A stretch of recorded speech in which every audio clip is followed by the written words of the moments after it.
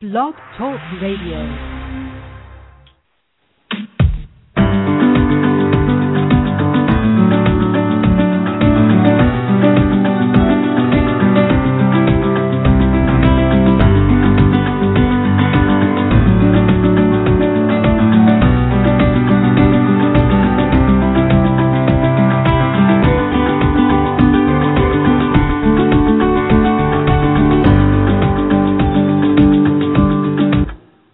Well, welcome to Los Angeles in the morning, and the rest of you, wherever you are. We have got calls coming from all over this planet today because we have quite a treat to have a forum of authors. Actually, they are authors, but the truth is they're more passionate about their messages, so they were compelled to write them so that you could benefit from them. This is a show that's here to help you be able to increase your health, your wealth, your relationships, your spiritual mindfulness, to help you think outside the boxes that you put yourself in, and to equip you with tools that are going to be able to progress you or evolve you forward. After all, the whole motto of this show is to make life happen now.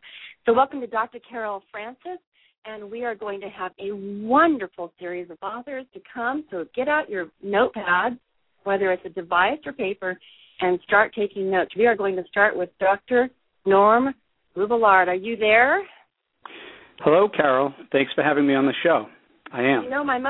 You're welcome. My mother always said, trust your gut, trust your gut. And here you are saying my health depends on my gut. My gut's bacteria. Well, that's what I'll do, and I'll have my pen and pad out today as well for all your other speakers. Oh, wonderful. Well, you have written a book that I think is worthy for all of us, for every single person, because we have to take really good care of our stomach, our intestinal tract. Tell us what the name of your book is and how people can contact you for more information than we could cover here. Well, Carol, the name of the book is Fast Track Digestion Heartburn, and it's available on Amazon as an ebook at the moment. It's going into print soon, so it will be out in paperback. You can get more information by going to the website fasttrackdigestion.com, or just go right to Amazon. Wonderful. And is there a number where they can call you at, or would you rather they just go to your email? The email's fine, normjr1@gmail.com. Beautiful, thanks. People are going to want to contact you. I work with a lot of people who have a lot of heartburn, and the doctors over and over say it's all emotional. Go to the psychologist, go to the hypnotherapist, you can be taken care of. Yes, sometimes it happens, but the truth is the people that recover are the ones that also dovetail the bacterial interventions that you mentioned. So there's lots of good information out there that it really steers people wrong. It looks like what you have here is good information to steer people right. So what is the cause of heartburn? What is the cause of heartburn? Well, so, there are a lot of approaches out there. And geez, they're all over the map. They range from avoiding certain spicy foods, tomato sauce, fried foods, wine, even alcohol in general. God forbid that. And especially the most popular treatment is over-the-counter and prescription-strength drugs. The problem is none of these approaches address the root cause of the condition. Some are just plain wrong. For instance, alcohol and fats don't cause heartburn. And the tomato sauce is always getting the blame for pizza dough and pasta. In addition, when it comes to the drugs, even though these are popular because they're easy, you just pop a pill and you feel better. But what happens when you reduce all of the acid in your stomach is you don't absorb minerals and vitamins very efficiently. And over time, they're now finding that there's health consequences, including things like bone fractures, breaks of spine and wrist, especially in older people over 50 taking these for a long period of time. There's an increased risk of pneumonia. And then the most recent thing on the FDA website is dangerously low levels of magnesium in the blood. That can cause muscle spasms, irregular heartbeat, and believe it or not, even convulsions. So long-term, drugs aren't a good solution either. You asked about the cause. So for heartburn and other symptoms of reflux, and those can include excessive gas, belching, bloating, indigestion, it's really all caused by one thing, and that's called small intestinal bacterial overgrowth. They call it SIBO. It's a medical term. And SIBO can be caused by a number of factors, but the primary cause is carbohydrate malabsorption. And that sounds complicated, but really it's pretty simple. When you consume a lot of carbs, not all of them are broken down fully and absorbed into the bloodstream. And so when they stay in the small intestine, they can be fermented by bacteria. And when bacteria grow out of control, they can cause a lot of problems. But the big problem is bacteria make a lot of gas, carbon dioxide, hydrogen, and in some cases methane. And the analogy I always use is it's like dropping a Mentos into a bottle of Coke. A lot of gas is going to drive the reflux from the bottom and into your esophagus. So it's a very unique idea, but one that has a tremendous amount of evidence behind it that I've found and documented in my book. That's beautiful. Now, how does this differentiate from celiac disease or the helicopter? I always call it the helicopter disease. Helicopterist or whatever. Oh, Helicobacter pylori. There we go. Is that what you're talking about? Okay, yeah. Well, Helicobacter pylori is an individual bacterium that can live in the stomach and it can cause ulcers. I've found no evidence at all that it's involved in causing acid reflux. In fact, if anything, it actually lessens the acid in your stomach, so it could be a benefit. And you mentioned celiac disease. So celiac, Crohn's, and some of the diseases like that are also diseases of malabsorption, where your digestive machinery is damaged, you don't absorb the foods as well, and so those conditions actually overlap quite a bit with acid reflux. So it's not unusual to have somebody with celiac or with IBS that actually have acid reflux as well. So there's a lot of overlap for any of these conditions that involve malabsorption. Beautiful. Now, Dr. Rubillard, you come to us with a great deal of experience. You are a research biologist. You spent 20 years in the biotechnology industry before founding the Digestive Health Institute.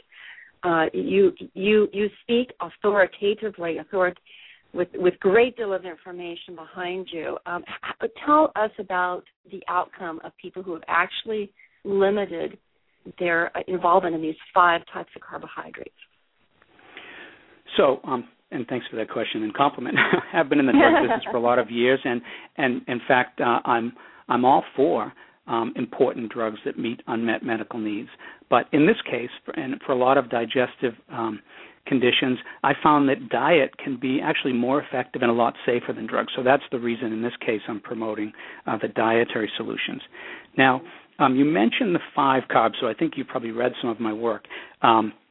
It turns out that if you just cut all your carbohydrates out, and that was the subject of my first book, Heartburn Cured, that's a very effective solution for acid reflux and IBS and other conditions like that. But when I gave my book to Dr. Michael and Mary Dan Eads to read, because they had written about carbs and heartburn in their bestseller, Protein Power, Mike took a look at what I was saying. He bought into the theory completely, but he asked a very important question. Mike always cuts right to the heart of the matter, and he said, which carbs are the worst? If you could really just zero in on which ones were the problem, you could just tell people exactly which ones not to eat. So I spent some time on that question, and I did come up with a short list, because it turns out that the most difficult to digest carbohydrates are going to be the ones that persist in the small intestine, and those will be the ones that drive the SIBO and drive the reflux. So if you get rid of just those, you can eat the other ones if you care to. I actually I stay on a fairly low carb diet myself just to keep my weight off. But the ones that will cause heartburn, I'll give you the list. It's fructose, lactose, resistant starch, fiber, and sugar alcohols, which aren't really a carbohydrate, but they behave like one in the gut. So if you'd like, I can tell you give you a little bit more information about each one of those. Fructose, that's in the news lately. There's a lot of reasons it's not very healthy, but one of them is that it can cause symptoms. It's found in many fruits, snack foods. It makes up half of sugar. It's in high fructose corn syrup. So fructose is literally everywhere. Lactose is another one. And lactose is, most lactose is in milk and milk products like ice cream. Even though there's a lactose-free ice cream out there now that Breyers makes, that's a good solution. It's not as much of a problem in fermented foods like yogurt and cheese, because there isn't much there anymore. The bacteria have fermented it during the process of making these fermented foods. But if you're not a Northern European, Northern Europeans are not lactose intolerant, but 80% of the rest of the world is lactose intolerant. So most of us really should watch our lactose. And resistant starch is really one of the most fascinating areas I've looked at because there's actually two kinds of starch, amylose and amylopectin. And amylopectin, even though it's a starch with lots of sugar molecules linked together, it's easy to digest and absorb. So from a digestive standpoint, it's not going to be troublesome. But amylose is the resistant starch, and that will cause some problems. And what's fascinating is some starches, like some types of rice, have a lot of it, and some rice have none of it.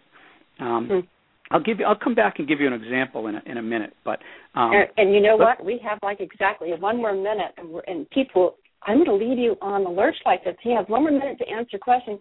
But you have to contact him. But go for that 1 minute, and I'm going to get your contact information. Okay, sure. So, by the way, in just this last minute, I'll tell you that the book has a number of recipes and meal plans and recipes for 2 weeks, and these meal plans and recipes are actually based on a clinical study that the Digestive Health Institute did with people in the Boston area that suffered from chronic acid reflux. So this diet is clinically tested, and that you're going to get the same meals and meal plans that the people in the study got. So it's a solution that's been tested in the clinic, and I think people would be happy with it. Now, let me leave you with one good example. If you look at two kinds of rice, Uncle Ben's rice has 20 grams of fermentable carbs, the fermentation potential, I call it. If you switch that out with Asian sushi rice, you get 3 grams of fermentable carbs. So that's the kind of difference this book points out, is that even though they look the same, they're completely different in terms of driving symptoms. So Dr. anyway, Laura that's Muvillard, you're awesome. I thank you so much. Again, your name of your book is? And it's Fast Track Digestion Heartburn. And they can hear about this more online. How? What's the website? FastTrackDigestion.com. Okay, thank you so very much for Carol. joining us I appreciate today. it. Yes. Oh, good to hear right. from you. This is great news. Now, we are excited to also be able to talk to another individual that is all about your ability to control your weight in a way that doesn't make you crazy. Is that right, Kimberly Willis? It is, yes, indeed. Hello. Hello. Thank you for calling from the UK. You have a very interesting title called A Little Book of Diet Help, and I think I like that so much because it sounds like it's not a damaging diet that's going to make everybody discouraged. In fact, you really are a proponent for making weight control easy and doable and friendly. But tell us more about that, Dr. Kimberly Willis. First, how can we contact you? You can contact me via my website, which is kimberlywillis.co.uk, and my book is on Amazon at the moment, and there's an email on my website as well. And her book, again, is The Little Book of Diet Help. Kimberly, how did you come to write this book? Well, I've been working with clients on a one-to-one basis and also running weight loss groups. And a lot of people that I was seeing were taking away notes from the groups and teaching their friends about what we were doing. And they were all starting to lose weight and do really well. And so I thought I should start writing it up into a book. And a lot of weight loss, and a lot of weight loss books that I'd read were quite big, quite heavy, and I wanted something that, being a busy woman myself, that you could just dip into and just read a bit and find some tips that would actually help you. And you use some very different type of tips than a lot of people would use, and tapping and hypnosis. Tell us a little bit about both of those. I do. I'm all about making people feel better, because when you feel better, you're more likely to have more energy, to eat better, to look after yourself. And in order to feel better, sometimes we've got to let go of some of the negative emotions. And I like to put it that these chains that are attaching us to this excess weight. And so I use something called tapping, or emotional freedom technique. And it's really easy. Anyone can do it. It's based on the work that was done by a psychologist, Dr. Callahan, who started it in about 1980. And he was working with a woman who had a severe water phobia. And they'd been working together for a few weeks and weren't making any progress, really, maybe a little bit of progress, but it was a really bad phobia. And one day she came in, and at the same time as working with this lady, this doctor was also learning acupuncture. And one day this lady came in, and she had a stomach ache. And he thought, oh, I'll be a bit clever here. And I wonder what happens if we just tap on it's called a meridian, so these energy lines that are used in acupuncture, this energy point, which is related to the stomach, which is under the eye. And so he got her to tap on this point under the eye. And after a minute or two, or a little while, she said, it's gone. And, of course, he thought she meant the stomach ache. But she ran outside into his garden because they were working at his home, and he had a pool there, which she had been terrified of. And she looked at the water, and she said, no, the phobia's gone. And that was the first time he'd ever thought about there being maybe an emotional energy imbalance causing issues in the body. So that was quite an interesting effect. Yeah. So, so I'm assuming that this has a lot to do with being able to squelch the cravings. I've written a book called If You Can't Stop Eating, Maybe You're Hungry, Reset Your Cravings, because it's the cravings that actually make weight management difficult. People don't crave. They're more into other things, as a rule. And so how do the techniques in your book also deal with food cravings and turn those off? Well, some of the techniques, I mean, obviously using the emotion, the tapping, if you're doing that while thinking of a specific craving, then that can help settle the emotional energy imbalance and lower the craving. But there's other ones that you can use which are sort of an instant thing, which is brilliant because when you're out and about and you're just suddenly craving something, say you're feeling a bit low and you're starting to crave a donut or a chocolate bar, you can actually rub the area which is under your nose and above your top lip, which is I'm doing it now. Point. Okay, I'm doing it now. That donut's just disappearing. And if you do that for a minute or two, it's in my course, I get everyone doing that, and they're all going, oh, yeah. Absolutely. Everybody do it. Right under your nose. And that can help soothe, and you don't look completely bonkers when you're outside. And it can just soothe it. And it's when you know that the food that you're after, it's not a real physical hunger. You know that it's an emotional hunger. There's something else going on, and you need something to just send it away. So that's so interesting because you say this technique of rubbing under the area of your nose for just a moment or two, that soothes and comforts you and helps your mind realize that it's an emotional craving, not real hunger. That's what you said about that particular thing. This is great. Okay, now, in addition, you're talking about the chemicals of the body, and I'm such a proponent. I deal with this all the time in terms of people come in and say, okay, let's deal with the chemicals that are affecting your mood or what's going on for yourself. And a lot of that was exercise, sleep, and diet. And you mentioned specifically serotonin. Tell us how that's linked to weight loss. Well, I go through a couple of different chemicals, but serotonin is a key one. I mean, everyone's heard of it. It's the feel-good chemical, the chemical that makes you happy. But a lot of the diet foods that we are sold as being, low in calories actually contain aspartame. I'm not sure if that's the way you pronounce it in the States. That's perfect. But that's a sweetener. So it's lowering the calories, but in fact, as a chemical, it actually takes serotonin away from the brain. There's a lot of documentation about it. So it makes you feel low. And so you're eating that thinking, I'm lowering my calories, but in the end, you're getting in a vicious cycle of feeling lower and lower and craving more and more. So it's once you begin to understand what's going on, you can kind of undo that and realize. And then you can eat. Sorry. You're answering my question. What foods should people add that specifically stimulate serotonin? There are some foods, things that are easy to get hold of. Eggs are brilliant, almonds, turkey, fish. I mean, there's a more extensive list in my book. And it's basically foods that are high in another chemical, which is called tryptophan. Which is what your body needs in order to make serotonin. So it's a very key thing. And I get a lot of people, you probably get this as well in your work, that are stuck in almost like a depression cycle, and that they're eating a sugary food to boost them. But if you increase more of the foods that are high in the chemicals that are helping them, then the cravings are disappearing and things become better. Beautiful. Again, folks, this is Kimberly, Dr. Kimberly Willis, Willis, and she has written a book called The Little Book of Diet Help. And our final question is, what is the best feedback you have had about this particular book in terms of helping people? It feels so strange to be losing weight and feel happy. Because most people feel sad when they're on a diet. That's beautiful. Thank you so much for joining us from the UK. I'm going to let you get back to sleep because I think it's time for sleep. Is that right? We're over here. We're just waking up. It's coming up to it. Thank you so much for inviting me on your show. It's been fantastic. Take care. Talk to you later. Bye-bye. Thank you. Bye. Bye.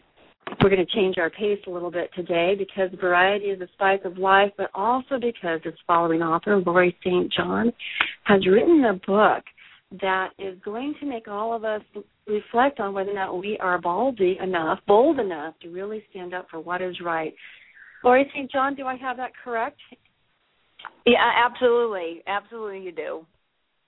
You have written a book, The Corruption of Innocence. Tell us how you came about writing this book. Well, The Corruption of Innocence is a powerful, riveting true story that will help people transform crisis into opportunity. It's about a woman whose unwavering determination to save an innocent man from execution brings the world to stand witness to the injustice that she's unearthed in the criminal justice system. And this woman, myself, drove her mission to a cause celeb when she recruited the Italian and European parliaments and Pope John Paul and Mother Teresa, who all championed her cause in a bid to expose the truth and forestall the machinery of death. Beautiful. Now, is this you? You're saying this is an autobiographical reference? This is in fact me. Yes, it is my story. It is a true life story. Wow, The Corruption of Innocence. When does it come out? Is it ready for people to read right now? No, it's not ready now. It's in the process of publication, and people can look at the progress on my Facebook page, Lori St. John Author, on Facebook, and they can contact me at lstjohnauthor@gmail.com. lstjohnauthor@gmail.com. Beautiful. Correct. Now, I can understand then what inspired you to write this up because you were working on the case. But what inspired you to actually work on the case? Well, actually, I had no reason to believe that the criminal justice system didn't work. And I went to, I was looking to find my purpose in life, and I volunteered to review cases of actual innocence, and I studied this case relentlessly for 4 years, and the more I found out about the unscrupulous behavior of prosecutors who lie to courts and to the media, and I was astounded. I always thought the system worked properly. I wasn't a lawyer at the time, and I thought, I think people expect the truth. And we expect justice to prevail. And I became outraged at the government's ability to manipulate the courts and the justice system. So in my book, The Corruption of Innocence, I actually reveal firsthand, what I uncovered in witness intimidation, suppression of evidence, and a trial by ambush. I don't think that's what we, the people in our country, expect.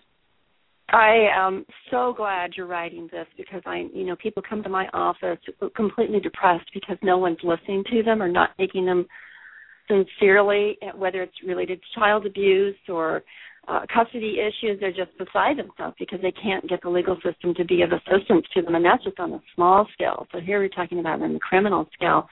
But why else is this important today that the listeners take heart to what you have to share about this information? Well, there's a couple of reasons why it's important. Unfortunately, the same issues and problems identified in this particular case still persist throughout the United States and other governments around the world. Unfortunately, wrongful convictions are still a real part of societal reality, even in modern times with DNA testing.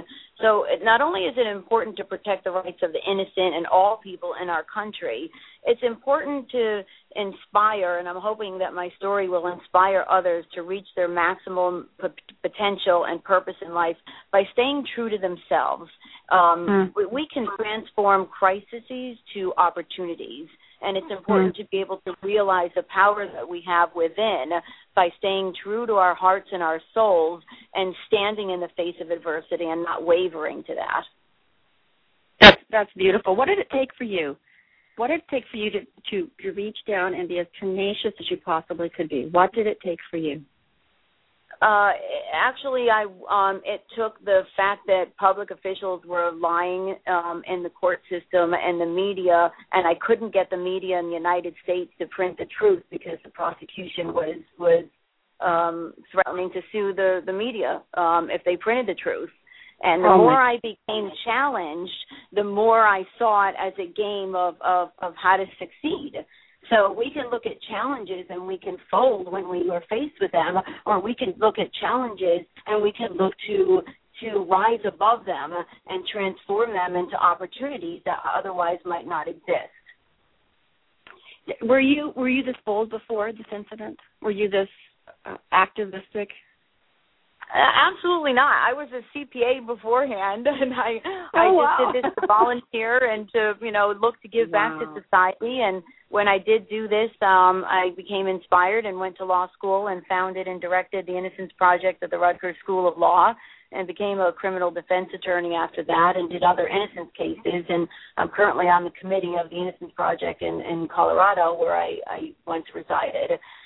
So it definitely is my mission, and I'm hoping to inspire people around the world globally to be able to have this kind of effect, because the important thing, Carol, for people to understand is that my story demonstrates the ripple effect that one person can have in this world. Mm-hmm. You may stand alone initially in your journey, but if you follow your heart and you're true to your soul, you will never stand alone. Oh, wow. Do that again, Lori. Say it again. All right. My story demonstrates the ripple effect that one person can have in this entire world. And you may stand alone in your journey at first, but despite the adversity, despite your challenges, if you follow your heart and if you stay true to your soul, you will never stand alone. I fought alone in the beginning, but in the end, I had Mother Teresa phoning me. I had a private audience with Pope John Paul. I had 2 parliaments standing behind me fighting to expose the truth.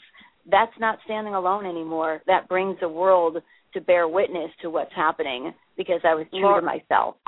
I am getting chills. I can barely wait to read this. This is going to be a book that people read and go, unbelievable, unbelievable. Really, that really happened?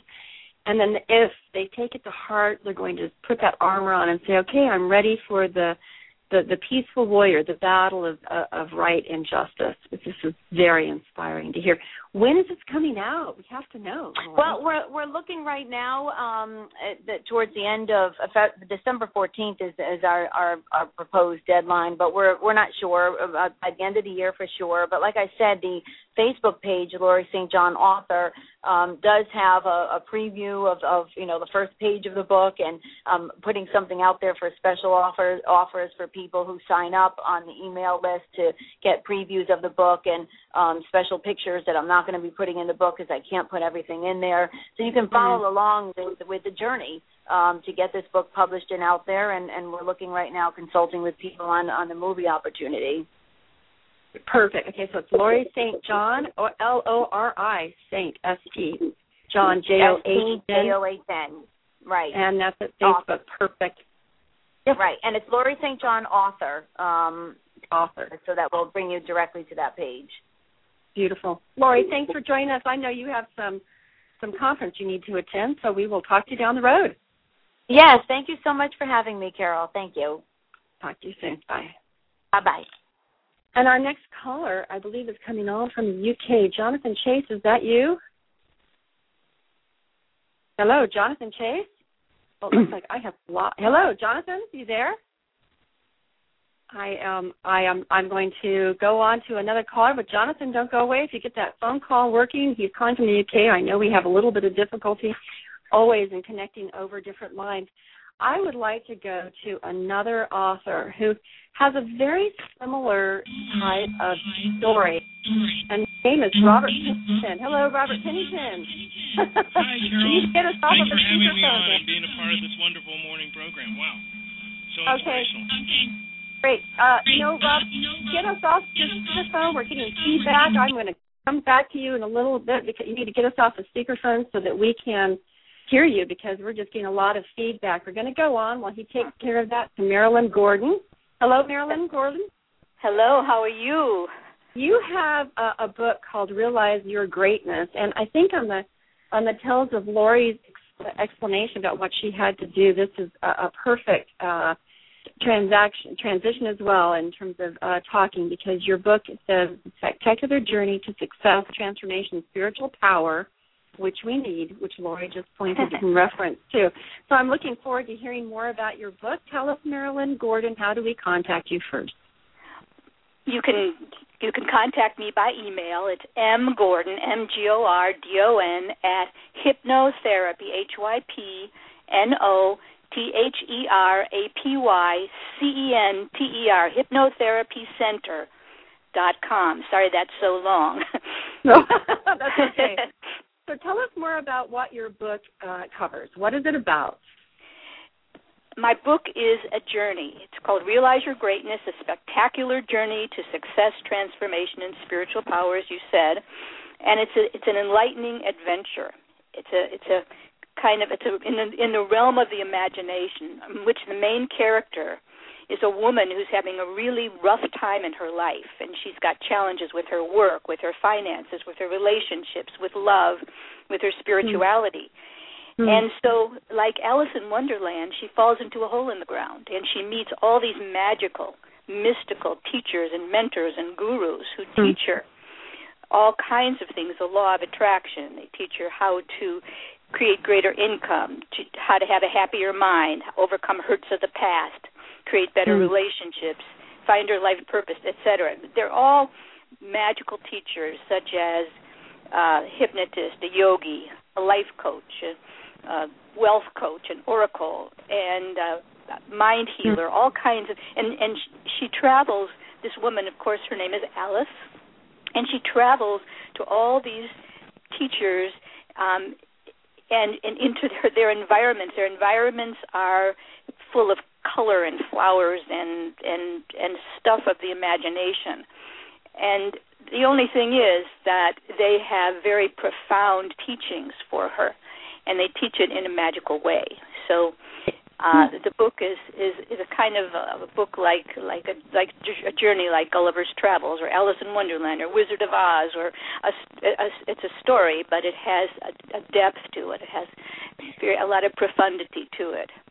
You know, it's so interesting because the way the mind works, neurologically speaking, is that, for some people who can move into their creativity or the right brain, the artistic brain, whatever part of the brain functions are that are related to the imagination, the creativity, the pondering, the daydreaming, the night dreaming, that part is often the author of being able to find solutions or a whole new characteristic or series of personality qualities in you that you otherwise would not even recognize as being your potential. So to be able to move into this imaginary experience in your book may actually awaken people to creativity and solutions and to their own personality strengths that they haven't yet formally cultivated. Is that approximately true? Yeah. Oh, wonderful. That's excellent. That's a really beautiful way to put it, and it awakens the reader and awakens the main character, Alice, and she totally transforms her life, and she becomes a whole different radiant kind of person who is very creative herself and who manifests her works into the world and finds a great relationship. In fact, she has a relationship with one of the characters, but I won't tell you who.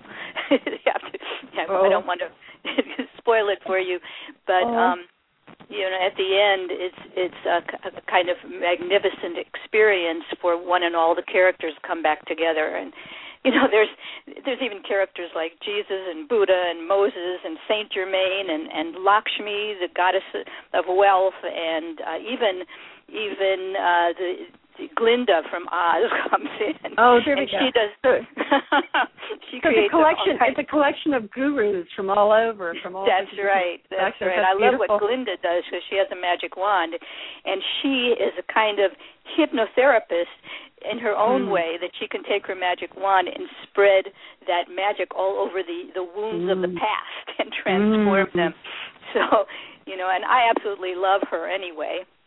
And I love. Wow, Yeah, I love all these characters. They're really fantastic. There's even a character called the Media Queen they go to visit, and she's a beautiful, lovely media queen who happens to look like Oprah. Well. There we go. Well, would you like to read a section of your book? Okay. Again, if she's getting that, the book is called Realize Your Greatness by Marilyn Gordon, Marilyn, Marilyn Gordon. Would you like to go ahead and read a section of your book? Sure. And this is from Chapter 2. I don't know if I can read the whole thing because we do have a time situation, but I'll start. No. Dazzled by the sunlight, the magnificent day, and the magnitude of events that were taking place in her world, Alice continued walking through the park. She'd been wishing and praying for something to happen that would lift her from the abyss into which she had sunk, and it would be guardian angels in disguise who would transform the very fabric of her life. Alice felt as if she was almost in a trance. It was also compelling to move from one character to the next. So I'm just going to tell you, she goes to the bank of a river and the border of a park, sparkling waters, and she comes upon a trailer, and, it was parked by the lake. It was tiny, yet it had a kind of enchantment to it. The bright pink front door opened as if by an unseen force, and Alice saw a light beaming from inside. Quite naturally, she was drawn toward it, and since the old man had pointed her in this direction, she had no trepidation at all about heading there. So she moved towards the trailer. She saw a figure that was glowing, and it was a tiny woman, and Alice saw her. She had a kind of regal quality. Alice saw her, named her the Queen of Kindness, and she knew that this was going to be one of the greatest helpers of her life. So the Queen of Kindness asked Alice to come and sit down, and she sat on a couch that was so light it seemed to be filled with air. The Queen said to Alice, "Hello, my dear. It is such a pleasure to have you here. We're going to continue with the next step along your path to greatness. You have met some noble characters, and you will continue to do so, as this is a time of profound magic for you. Today I'm going to assist you in finding the chief aim of your life, Alice. I'm going to turn you around and around until you're set in the right direction toward your life's dream." "Thank God," Alice replied. "I know I need to point myself in the right direction. I've been wandering for so long, and I feel like I've been failing." The kind woman put her arm around Alice and said, "You will point yourself in the direction of your greatness." She asked Alice to close her eyes and then began asking some profound questions. So that's just one of those. Wow, and I do think that as we move toward our greatness, we begin to formulate the profound questions and then try to find the teacher inside ourselves or outside ourselves to be able to guide us in finding some of those answers. Marilyn Gordon, I look forward to reading this book. How do people get a hold of it? Well, there's a couple different ways. It's on Amazon in print and in Kindle forms. Wonderful. But if you want to, you can come to a certain website, and after you buy the book, you can get many gifts. We had a beautiful launch about a week ago, and we had many wonderful gifts, and we still have those gifts available. So if you want to go Realize Your Greatness book, put the book there, realizeyourgreatnessbook.com/launch. realizeyourgreatnessbook.com/launch, and it's very reasonably priced on Amazon. And if you have Amazon Prime, you can even get it for free on Kindle. And nice. Yeah, and you can get it on Amazon, then put your receipt number in a little box, and it'll open the doors on our website to many wonderful gifts. So come and see it. It's a wonderful book, really. You extend the magic with your gifts. Say that. Pardon? You extend the magic to your gifts. Go ahead. What were you saying? I was going to say it came through me. It came through me. I started writing it out as a nonfiction book, and then all of a sudden, a voice came to me and said, "Make it a story." And I said, "But where do I begin?" And then the voice said, "Well, begin at the beginning, Alice." And I said, "Oh, okay." So that's magical. How to do it. Yes, yeah. And I just I'm sorry, go ahead. Marilyn, thank you so much. We could go on again. I'm going to have to cut you off, not because I want to, but because of the time.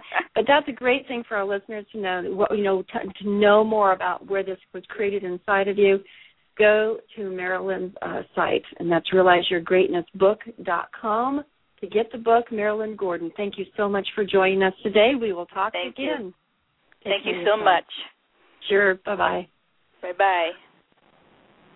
Another individual that is capturing my attention is Eddie Summers. And Eddie Summers, I'm so glad you've joined. You have been the author of The Memory of Health, and we have spoken before on my radio show. And how are you doing today, Eddie? Hi, Carol. I'm doing really well, thanks. How are you? I'm doing good. Eddie, before we get started with this journey about remembering health or the memory of health, how do people get in touch with you? The best way is through email, Edie Summers, it's EDIE, and then summer like the season with an S on the end of it, at hotmail.com. That's the best way. So Edie Summers at hotmail.com. You wrote The Memory of Health. Why? I wrote it because first of all, it's a memoir and also an exploration on the nature of health and healing. And actually a friend said, I don't know why you don't write a book because you know so much about these subjects, and I don't mean that to say that in an egotistical way. So I'd never thought of writing a book before that, and ever since she suggested it, I sort of felt compelled to do it. But it's sort of taken on a life of its own ever since. I just really wanted to help myself and other people know that there is a way out of the maze of chronic illness. You don't have to be stuck in it forever. There's so many ways to pull yourself out of it, both physically and mentally, emotionally, and spiritually, all of it. You know, this is a journey in and of itself, and Lori's taking a journey in the legal system. Marilyn is taking a journey in the imagination of being your greatness. And this is a journey of your physical body and deciding how to interface the realm of food and rest and exercise. And tell us what the journey was for you and how did you get out of it. Yes, and I really liked what you were talking about in terms of sort of realizing that when you develop your imagination, you can realize that there are ways to sort of pull yourself out of situations that you didn't know that you had the capacity to do so before. So I really liked when you were talking about that. But for me, that was definitely part of it. It's a combination of we now know that it's not just our bodies and not just our minds. It's actually one unit. It's called the body-mind. So for me, realizing that was a huge part of it.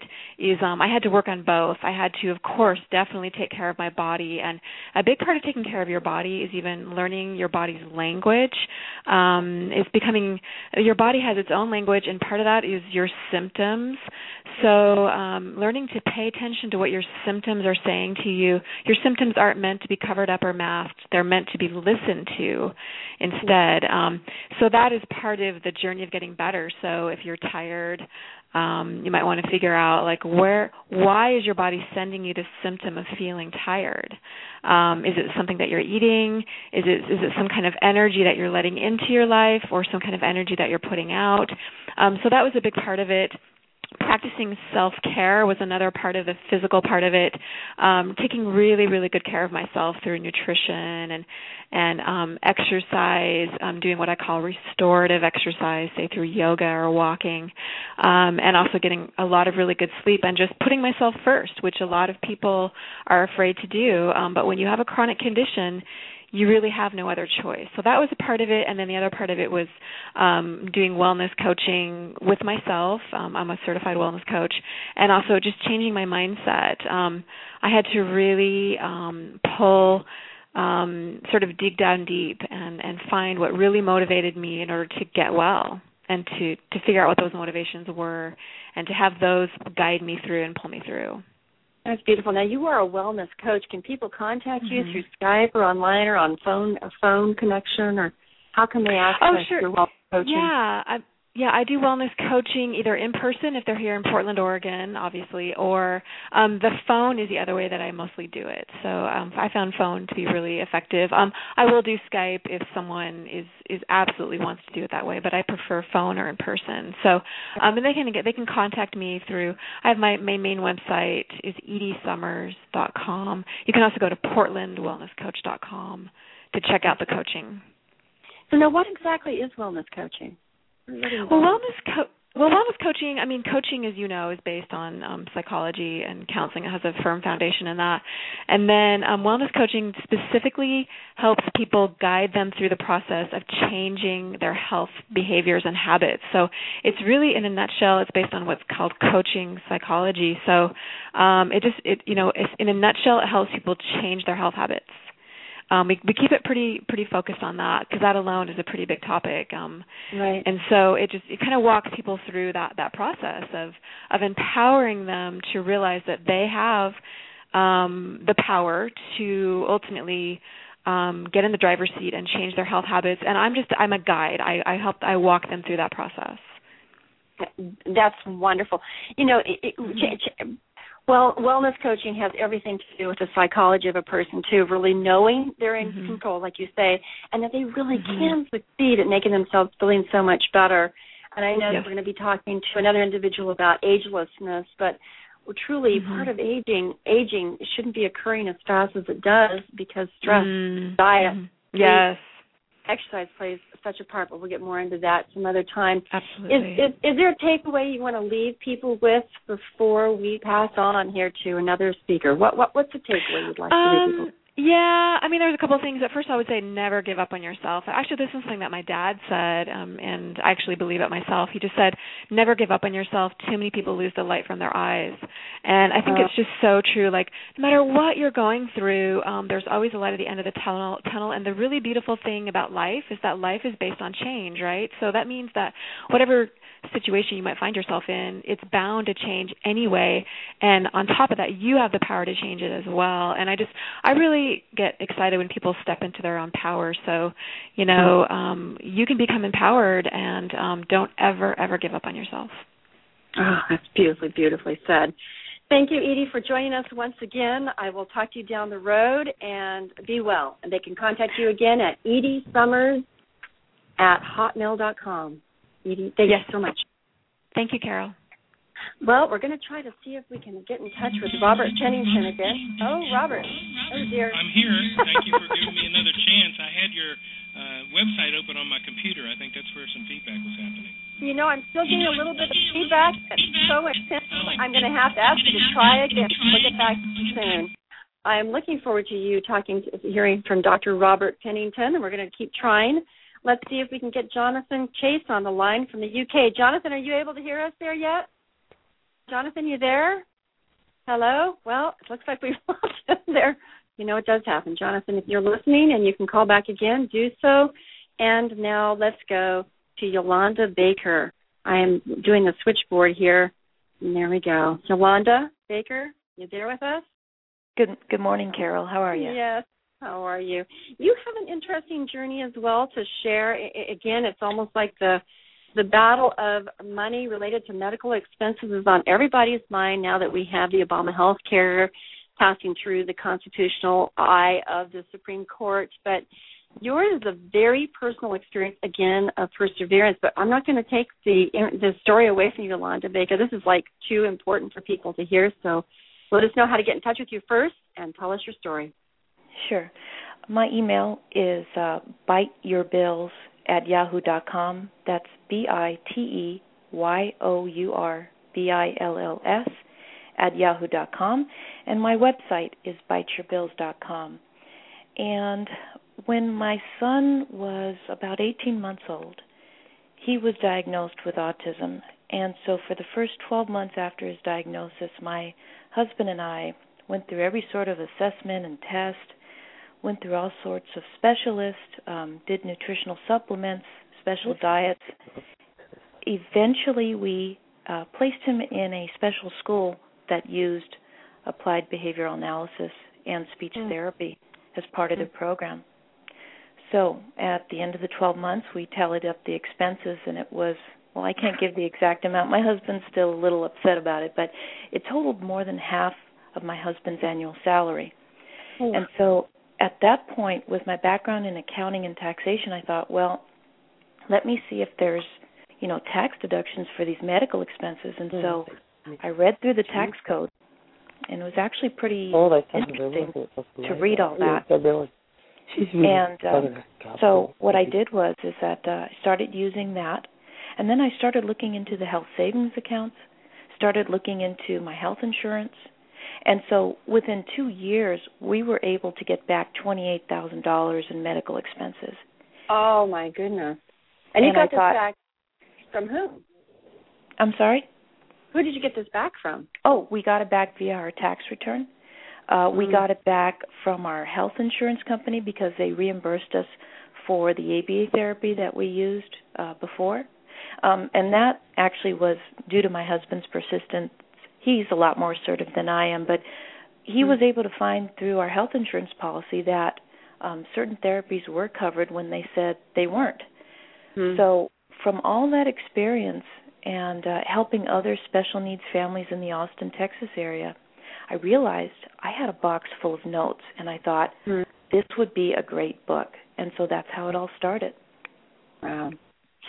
Well, the book is called Bite Your Bills, Cut Your Medical Expenses. Bite Your Bills, Cut Your Medical Expenses. The whole process is staying right on top of everybody associated with your medical treatment after you're cured. You want to be done with the illness, including the bills.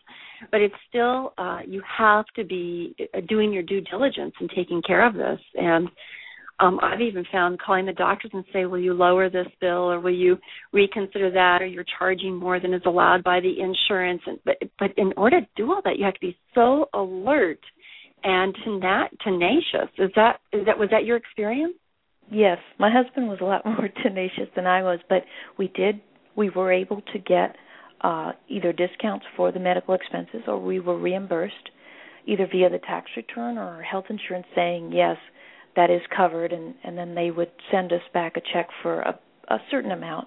I can't promise in the book that whoever reads this that they will receive as much as we did, but I'm fairly certain that if you were to apply the principles that I write in the book, that you should be able to receive some reimbursement back. Give us one of your stories that you were just amazed about that actually did help you do this. Well, one of the things that I discovered, and I think a lot of the listeners can relate to, is having to do with medically required food. That's what I call it. My son was prescribed a gluten, casein, and soy-free diet by his pediatrician after taking some allergy test. And so she wrote a prescription for him stating that this diet needs to be adhered to for the rest of his life. And so what we did is that I looked through the tax code, spoke with some experts in the field, and realized that the difference between the medically required food's price and the price of a comparable item, if you took the difference of that difference is tax deductible. So, for example, if I were to buy a loaf of gluten, casein, soy-free bread for $5, and a regular loaf of bread was $2, a comparable item, the difference of that is $3. So that $3 would actually be the tax-deductible portion. And so because of my background in accounting, I think the book does have it's quite specific in the tax deductions that you can receive. And you don't have to be disabled. It could be for anyone who has a certain medical condition, a temporary or permanent. There are some requirements that you have to go through in order for it to be a medical tax deduction, but I explain that all in the book on how that's done. Wow, that is fascinating. So does that mean with someone with diabetes who has to eat sugar-free, this is just a fascinating idea. Am I understanding you correctly? Yes, there are certain requirements that have to be adhered to, and I do mention that in the book. But if it is a medically required diet by your physician, and it does have to be by a physician, and you are prescribed that diet, again, the difference between the special price and the price of a similar item, that difference is tax deductible. And also, for anyone listening, if they do wish to purchase the book and they contact me after they purchase the pre-ordering, because it's not available until late August, I will send them a database that I customized on how to get the medical tax-deductible food adequately recorded, because it is difficult. It does take a little bit of it was a little difficult for me to set up this database, but I would be happy to share it to anyone who purchases the book. So. Wow, that is incredibly worthwhile. That's incredibly worthwhile. So once again, the book is called Bite Your Bills, Cut Your Medical Expenses. This is by Yolanda Baker. How can they reach you? How can they get a hold of the book? They can reach me by contacting me via email. I'm usually available at biteyourbills@yahoo.com. You can try contacting me by phone, but I'm usually available through email. But if you wish, you could contact me at area code 512-241-1197, and I will be conducting webinars and seminars. Seminars for any medical practitioner out there who wishes to set up a seminar for their patients. Please let me know, and I'd be willing to do that in the Central Texas area. And I have free and more detailed webinars online. That is great, and making this very accessible for all of us. Well, thank you. I'm feeling a little lighter in terms of my medical bills. I appreciate it. Although I do have to say the effort involved in getting the money back or lowering those bills, you think about it, that's a salary because you're earning the money as opposed to spending it. So it's well worth it. It's like being self-employed for a period of time while you're taking care of your medical bills. Thank you so much, Yolanda. Well, thank you, Carol. Take care of yourself. You too. Bye-bye. Now we're going to shift gears completely and entirely. We're going to shift them all the way over to Australia with Dr. Swan Nicole. Hello, Dr. Swan Nicole. Are you there? Hello, Carol. Yes, I'm here. Can you hear me? I can hear you like you're next door, but I love Australia. You're such a lucky person living there, but I live in California, so I'm pretty lucky too. Well, we're going to totally shift gears entirely and completely. You represent an entirely different idea in your book called, go for it, the name of the book? The Book of Sarah, Jesus' Secret Wife. Oh, my goodness, this is controversial. A lot of people are going to not like this. Is that right? I know your Christian fundamentalists over there are going to love this. Oh, not really. I know. I think they're going to be hiding in a cave with Salman Rushdie. Oh, dear.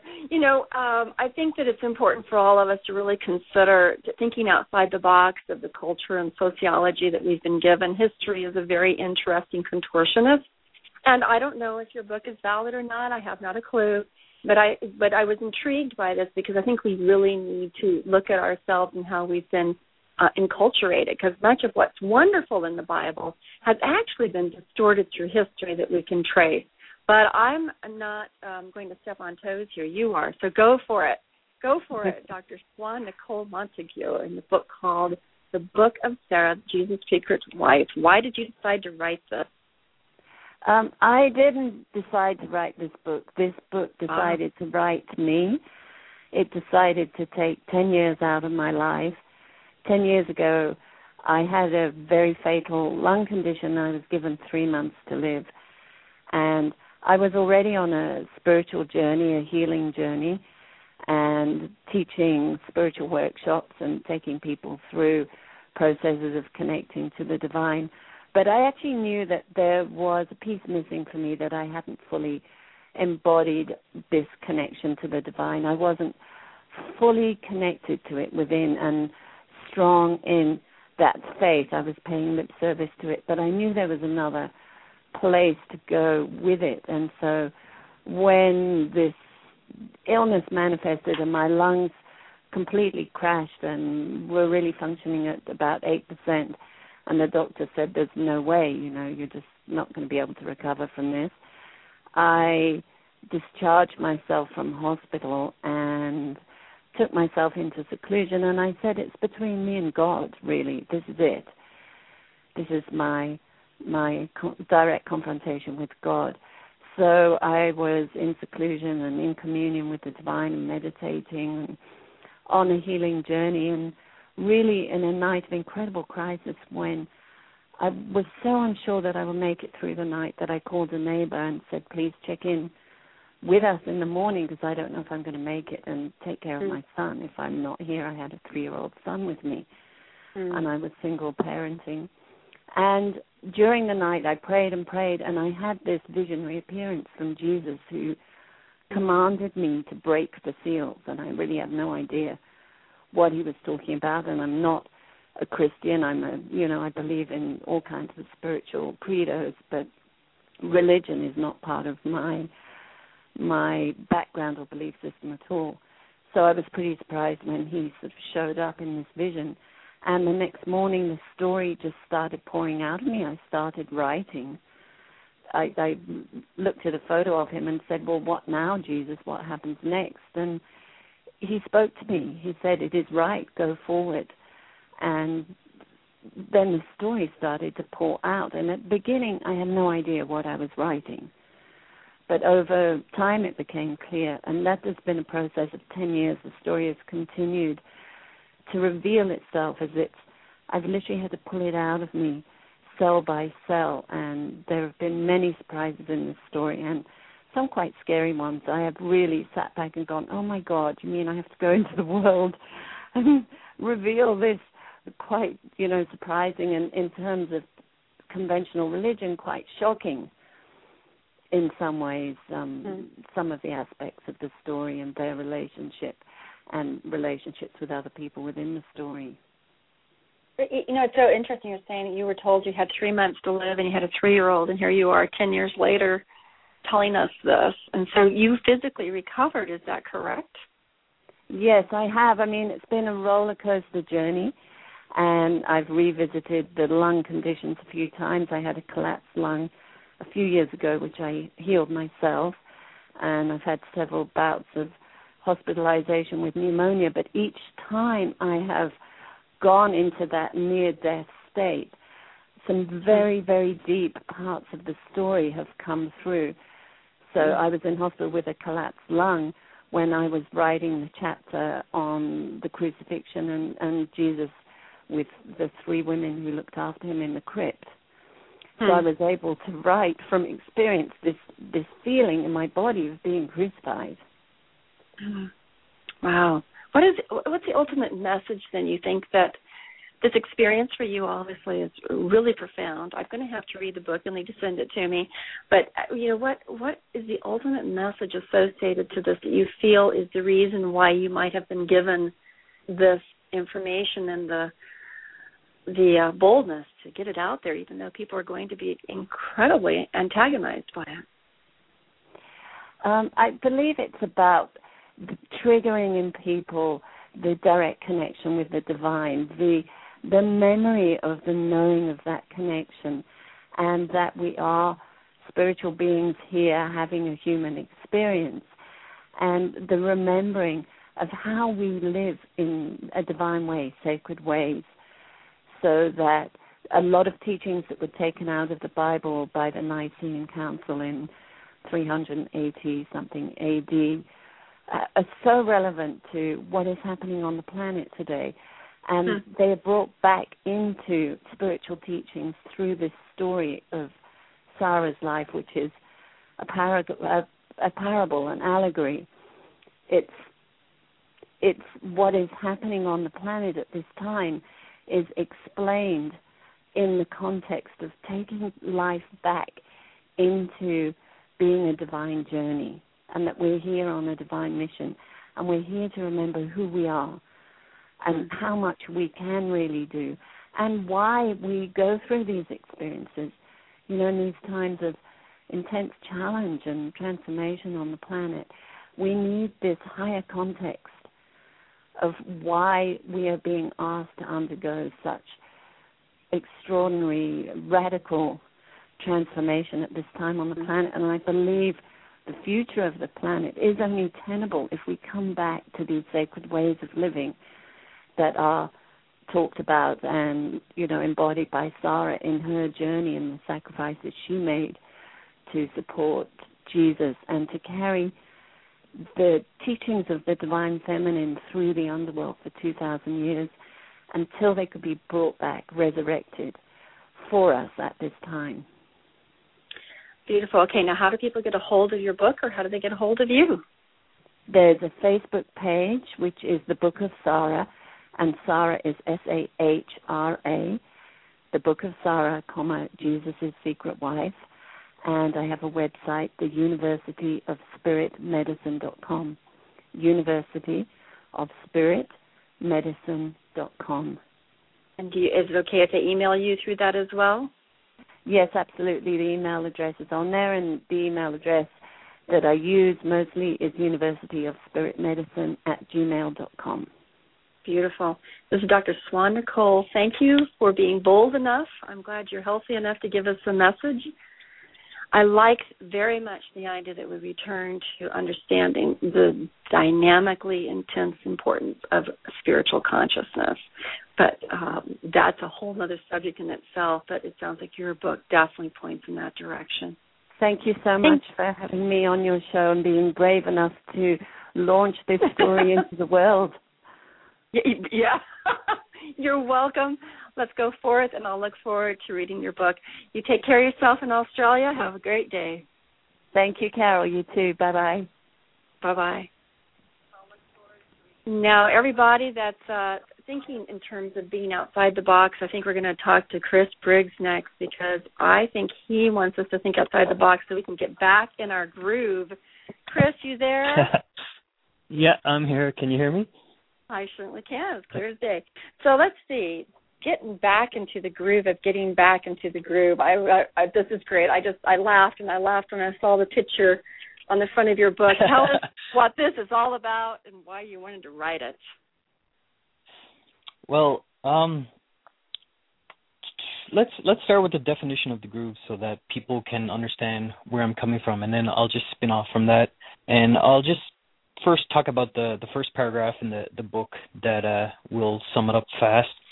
So the groove is the natural flow of oneself, one's true essence, when everything about the self, all its instincts, wisdom, knowledge, behaviors, and uniqueness flows in natural purity such that there is no hindrance, no holding back, no second-guessing, no ignorance, no naivety, no prejudice, just a natural oneness with the world and one's place in it. When one is in the groove, the flow of everything positive, from flawless speech, impressive actions, fluid physiology, and euphoric breathing, to utilizing the whole brain mental state at any desired moment, comes naturally. Simply put, the groove is everything that would define one as being in tune with oneself and one's surroundings. Mm-hmm. Now, basically, it is considered, I call it the guru behind the guru, because I call it the backbone of success. Now, the term guru is only being used here as someone who is an expert in their field, an established persona. But this person had to follow specific things in order to reach that level in their own life. Now, they usually don't teach or share these personal things. Instead, they mainly teach and share what they are an expert in. Therefore, the groove is the guru behind the gurus, because it gets to the root of everything. The source of success on all levels and across all areas of one's life is basically, important or relies on this oneness with yourself. So it's like a good friend with good advice. It's something that can light a fire under anyone. It's a guidance system. It's a blueprint for achieving your dreams. And it's a philosophy to live and grow by. So to take it even a bit further, I think one of your guests, one of your first guests, was talking about the EFT, the Emotional Freedom Technique. That removes a blockage in someone.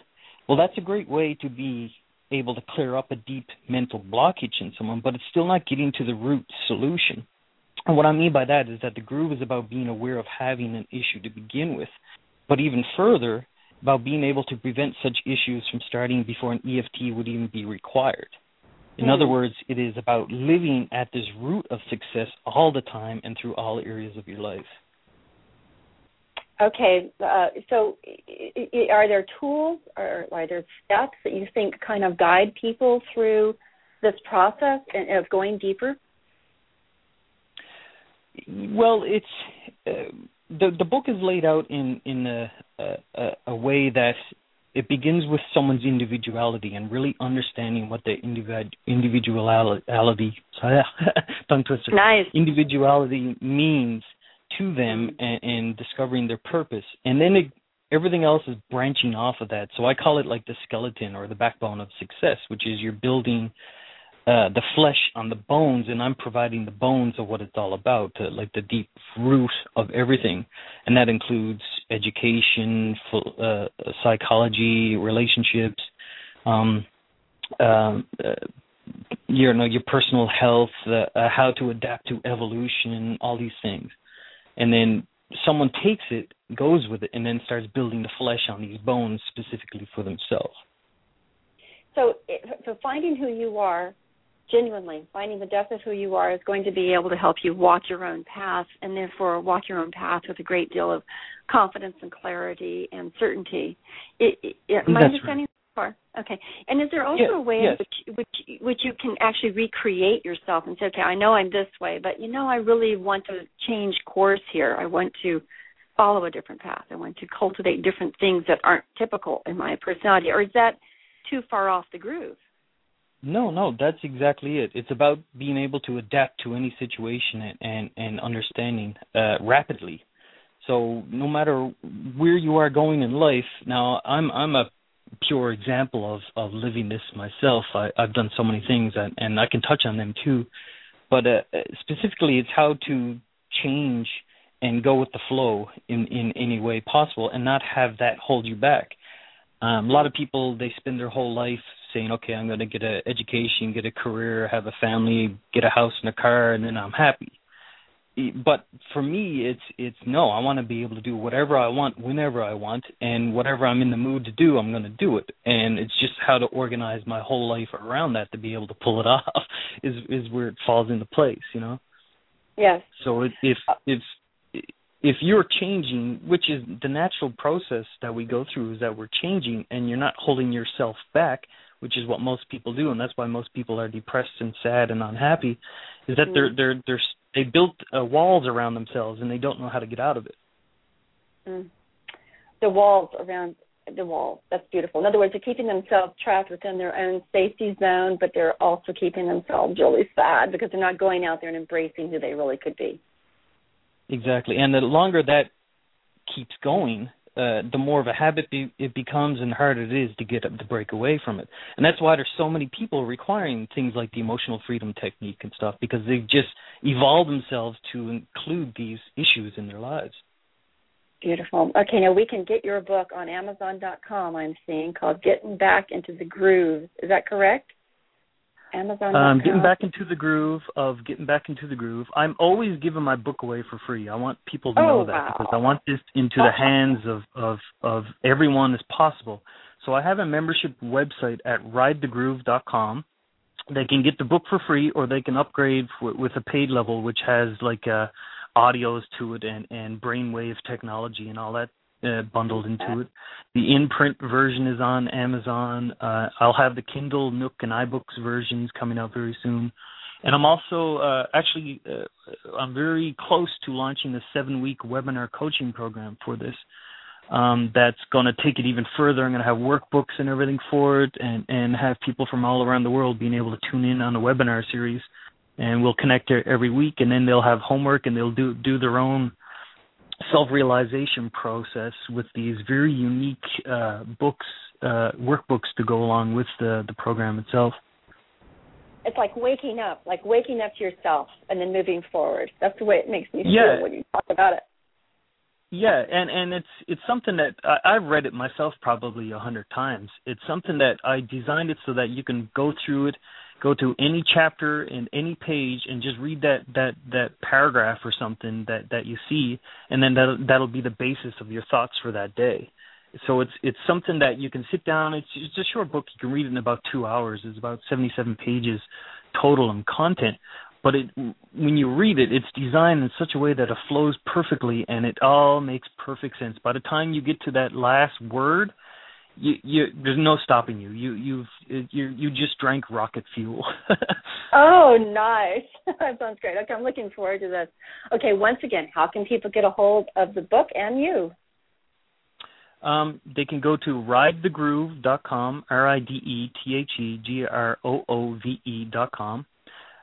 You can get the free version of the book there, and it's a membership website. And I'm always available through my main corporation. It's called spinningblueplanet.com, spinningblueplanet.com. And there's a contact form. You can find me on Facebook and Twitter and all that stuff through these websites. That's beautiful. All right. Keep us informed, Chris. We will be talking to you down the road about that 7-week coaching, I can tell. Take care of yourself. Great. Thanks, Carol. Bye. Mm-hmm. Now, along the same lines of taking care of yourself in terms of being in your groove and functioning so that you are truly yourself, Frederick Hahn brings us the opportunity to deal with our body in a way that's very doable. Are you there, Fred? I'm right here. Okay, and you also were on my radio show way back when, I think in 2008 when this radio show started. So welcome Oh, my back. gosh, was it that long ago? Holy cow. Oh, John. Well, I'm happy to be back. Thanks for having me. Oh, no problem. The slow burn fitness revolution, the slow motion exercise that will change your body in 30 minutes. And at the time, we talked about how valuable this is for children, but also for individuals who can't do that jerking cardiovascular move, and also possibly for the elderly, I would think. But I'm jumping ahead of myself here. Tell us more about your book and your program. Well, the purpose of the book was to get people to understand that strength training or weightlifting or resistance training is the single most productive form of exercise they can engage in, far more productive than aerobic exercise. In fact, if you perform resistance exercises properly, and we'll get to that in a minute, it provides all of the benefits that aerobic exercise of any kind can bestow, all without the jarring, grinding, and impact of that type of exercise. Okay. So, and research has more, as the years have gone on, more and more research has borne this out. So the question then, of course, is, since we know that a lot of people don't have a lot of time, and many people even are maybe too over fat to perform aerobic type exercises, the question then is, what is the safest, most efficient, and at the same time being highly effective way in which we can perform resistance training? I like to call it strength training because the word strength is much more positive than resistance. But it's weightlifting and resistance training, and what that does is that improves the amount of muscle tissue in your body. And I don't want to scare women away or even men into thinking that they're going to get Arnold Schwarzenegger muscles. This is not the case in the least. And by increasing the amount of muscle tissue you have, you also increase the total amount of mitochondria, which are your energy-producing, fat-burning Pac-Men, so to speak, and it also increases your resting metabolic rate. So resistance training gives you every fitness bang for your buck. And resistance training, does the mitochondria turn on better than cardiovascular? It's not a matter of better. When you do cardiovascular type exercises, you are also increasing the total number of mitochondria you have within your muscles. And strength training does that. If you do it right, strength training does that as well, and in some research it shows even better than, especially high-intensity strength training, or even high-end, what they now call HIIT aerobic training, which is high-intensity interval training, which is performing aerobics at a very high rate of intensity. That type of intense muscular effort is by far better at increasing the total number of mitochondria, which allows you to have more endurance and more strength. People often think that when they do aerobic exercise, they can't run a block, and then 6 months later they can run 5 miles. People mistakenly think that they've benefited themselves via their heart and lungs. That is not the case.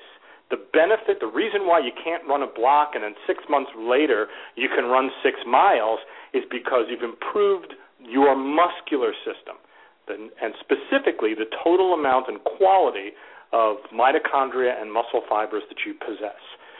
So if you are time-starved, and the combination of the two is not necessarily better, because even too much exercise is not necessarily a good thing. Now, the important thing is to understand the difference between pastime fun activities and productive exercise.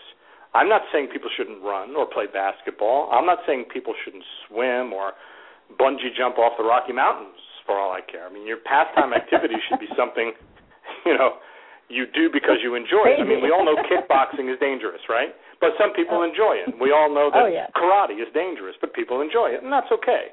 Like CrossFit. CrossFit is very dangerous, but people enjoy it, and that's good. But you don't have to put your body in harm's way in order to obtain tremendous physical and physiological benefits from exercise. I'm noticing here that you're saying, yes, it's harder for women to lose fat and weight. I'm 57 years old. Oh, my gosh, I just aged myself. 57 years old. I'll testify to that. And also you talk about cellulite, and somehow your system addresses both of those. And I have other programs about postmenopausal and menopausal weight loss and the struggles that go on. Okay, so speak to me, Fred. Go ahead. Well, one of the reasons why that it's harder for women to lose body fat is because, number one, women are supposed to have more body fat than men on their bodies, especially when they're in childbearing years. And they have less muscle, total muscle mass on their body than most men. It's not always the case, but in general it is the case. And the more muscle mass you have, the higher your resting metabolic rate. And the higher your resting metabolic rate, the more calories you burn. I hate to use the word calories, the more energy you use per minute. So it's easier for men to build muscle than it is for women, and that's one reason why it's harder for women to lose fat. But I also think that women very often have they misunderstand what a healthy level of body fat really is. You know, and it's not these pictures in these magazines of these impossibly perfect human beings, and half the time these pictures aren't even real. Right. They often have a misunderstanding of what a healthy level of body fat is. When it comes to, and speaking of body fat, when it comes to cellulite really is just fat. Some people store their fat more on the outside of the muscle, between the skin and the muscle, and that's what cellulite looks like. And some people genetically store more of their fat behind the muscle. So even though they might have as much fat as another person, it looks smooth because most of the fat is within and behind the muscle, whereas with people who have a lot of cellulite, that fat is between the muscle and the skin, so it's more in front, if you will. But the way you lose fat, of course, is exactly the same. And in my opinion, and research seems to support this, is by keeping the amount of sugar in your diet as low as you possibly can. The sugar is the culprit yet again. Yeah. Exercise is not the answer to fat loss, and I'll say that again. Exercise is not the answer to fat loss. It's an important part of it, and that should be resistance training, twice a week or so. But you can't burn the calories, the fat, off your thighs and belly via exercise. It is not going to work. Forget about it. And what is going to work, Fred? Well, like I mentioned, keeping your diet very low in sugar, eating real food, eating meats and fish and eggs and salads. And if you're going to have things like starches, you want to have real ones. You don't want to have Twinkies. You want to have a sweet potato. You don't want to have a ring ding. You want to have some rice. But those starches, for people who are struggling with weight loss, are the enemy.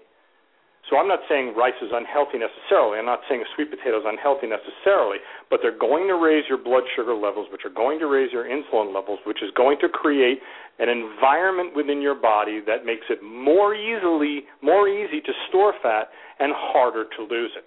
So I tell my clients, just get rid of the grains, get rid of the starches, get rid of the beans, eat meats and fish and eggs and vegetables, and once you get to your goal weight, you can start to add back in the foods that you miss, like sweet potatoes and rice and things of this nature, and then just see how it affects you.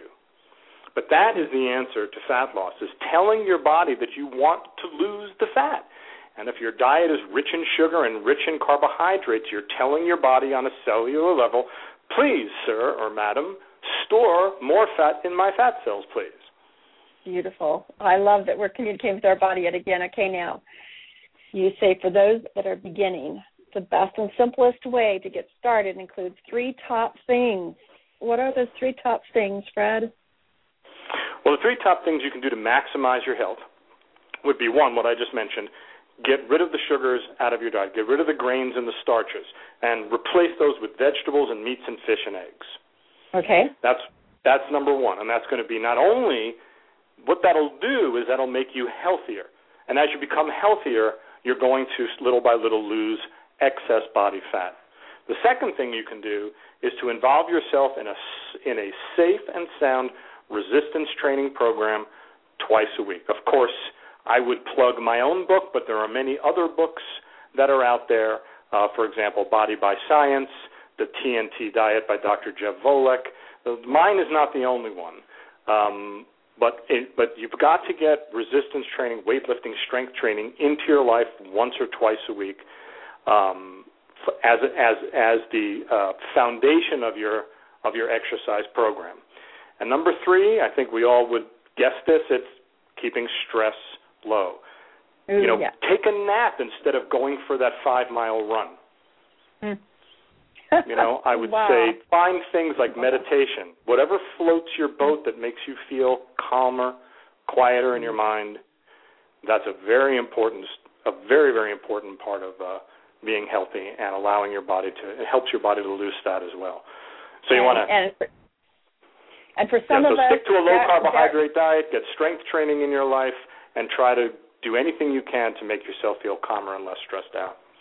And for me, that's running. So for some of us, running actually is a stress reliever, and for others of us, it is stressful. I want you to plug your book, and I want you to plug your YouTube. I've been watching you over the last few years on YouTube, working with children and adults and on different programs. This is really worthy for people to check into. And I have an elderly mom. Thank you. You know what? Yes, and I have an elderly mom, and I tell her you need to exercise that body regardless of using your walker or not, because that's the avenue to fighting Alzheimer's and dementia. It's the avenue for fighting depression and anxiety. That's right. It's the way of dealing with body image. I mean, exercise to me is the key to health on so many levels. I became a fitness trainer specifically, but not to do fitness training, but as a psychologist to be able to look at a person and say you need to be exercising and know that I knew what I was talking about. So I wish more doctors would tell seniors that strength training should be a foundation for them. It's so very important for seniors to strength train. Yes. Okay. So now your book, how do they get hold of it? Your YouTube, how to review it? Yeah, well, the book, of course, is called The Slow Burn Fitness Revolution. My co-authors are Drs. Michael and Mary Dan Eads of the Protein Power fame. They're both their books and my books can be found on Amazon. Again, it's called The Slow Burn Fitness Revolution. My other book, which is called Strong Kids, Healthy Kids, is also available on Amazon. And my website, or through my website, which is SeriousStrength.com. Okay, SeriousStrength.com. Frederick Hahn's been in the business a long time. And if your child is overweight, like many of the children in the United States are, and actually the studies around the whole planet are demonstrating an increase in obesity for children as well, Frederick Hahn has a wonderful system for your child that is completely doable. Thanks, Fred. Thanks so much for having me, Carol. Take care of yourself. Okay, you too now. I'm going to keep listening. Okay. Thank you. Okay, so, folks, we're going to talk to Patrick O'Donnell because Patrick O'Donnell also has a way of revolutionizing your life, and in this case, revolutioning your business and your life. Hello, Patrick, can you hear me? Hello, Carol. I certainly can, and thank you so much for having me on. You're a patient caller. I appreciate that. Your book starts off with Kickstart Growth, Automate Cells, and Live the Life You've Always Imagined. Give us what the Red Stream marketing is all about, Patrick. What is it all about? Patrick O'Donnell. And that's right, it is. Kickstart Sales, Live the Life You've Always Imagined. And it is. It's that combination of, doing what you love and then being able to reach more people in doing that. And I think it was one of those things that it started out. I've had a marketing firm, always been marketing for others, but never really did it for myself. And then went to a conference. It was actually out near you, a marketing conference in San Diego. And I was able to go on a run on the beach. And it kind of, all came to me because those runs are a lot more about, my own life, kickstarting my own life. Where am I going to go next? How can I serve more, reach more? And that's when it came to me like, okay, I do have a message to share. I want to be able to get this out and share with other people. And like you said, it seemed to be 7 steps for kind of the 3 aspects of life because there's, you always want to improve yourself, your body, your relationship, and your business. And so a lot of this did focus on that business side there, where that's where I wanted to kind of take it. I've been giving the presentation in business, and wanted to bring it across and reach more people so they could then in turn do what they want to do and reach more, serve more, kind of what it was all about. So creating lasting change with just 7 steps, is that possible? That's a question I'm asking you because you put it down here. Is that possible? Yeah, what a great question. And I think people are always after creating lasting change. Then you think, where can you do it? How can you do it? Can you go out? And I think you can. I mean, there's steps to everything, and that's what I've found in going through the process in my own life and seeing what works for others. I love being able to model what others do and be able to pull it into practice in real life. And so it was kind of a working process over the years, but then coming together and fine-tuning what works. And, you just kind of go through each of the same steps each time where, start simply with your mind. Get yourself in that peak state. Turn on to do what you have to do to get yourself going down the right path and et cetera. Kind of go through all the steps. But I'd say it's definitely possible to create that change and go where you want to go in life. Okay, you say that part 1 covers how to kickstart growth and shows the 7 steps on how to do this. Part 2 covers how to automate lead capture, follow-up, and sales, and shares the 7 ways companies are losing sales and what they could do about it. And part 3 pulls it all together and covers the 7 ways to make change stick so you can live the life you're always imagined. Oh, this sounds really doable and exciting. Okay, so Patrick O'Donnell, I have a radio show. I want to show the audience, how to give some good advice. So here we go. How do we market this radio show? Well, let's see. Let's turn this into a live case study for. Yes, that's right. I think what you're doing is absolutely brilliant, and I think bringing together authors, and that's what I really liked about what you did, is that it's so much in line with what I like to do too, being able to bring about the ideal life, and I love you make it happen, and that's what one of my themes is. So anyway, I think that's a really good way to do it. But in those cases, I think it is setting up that first part of where it goes, and then when you get into where I guess going back to that presentation, kind of where it came from. If you think about the 7 steps, where first it's basically all about capturing leads, following up, and turning it into additional sales.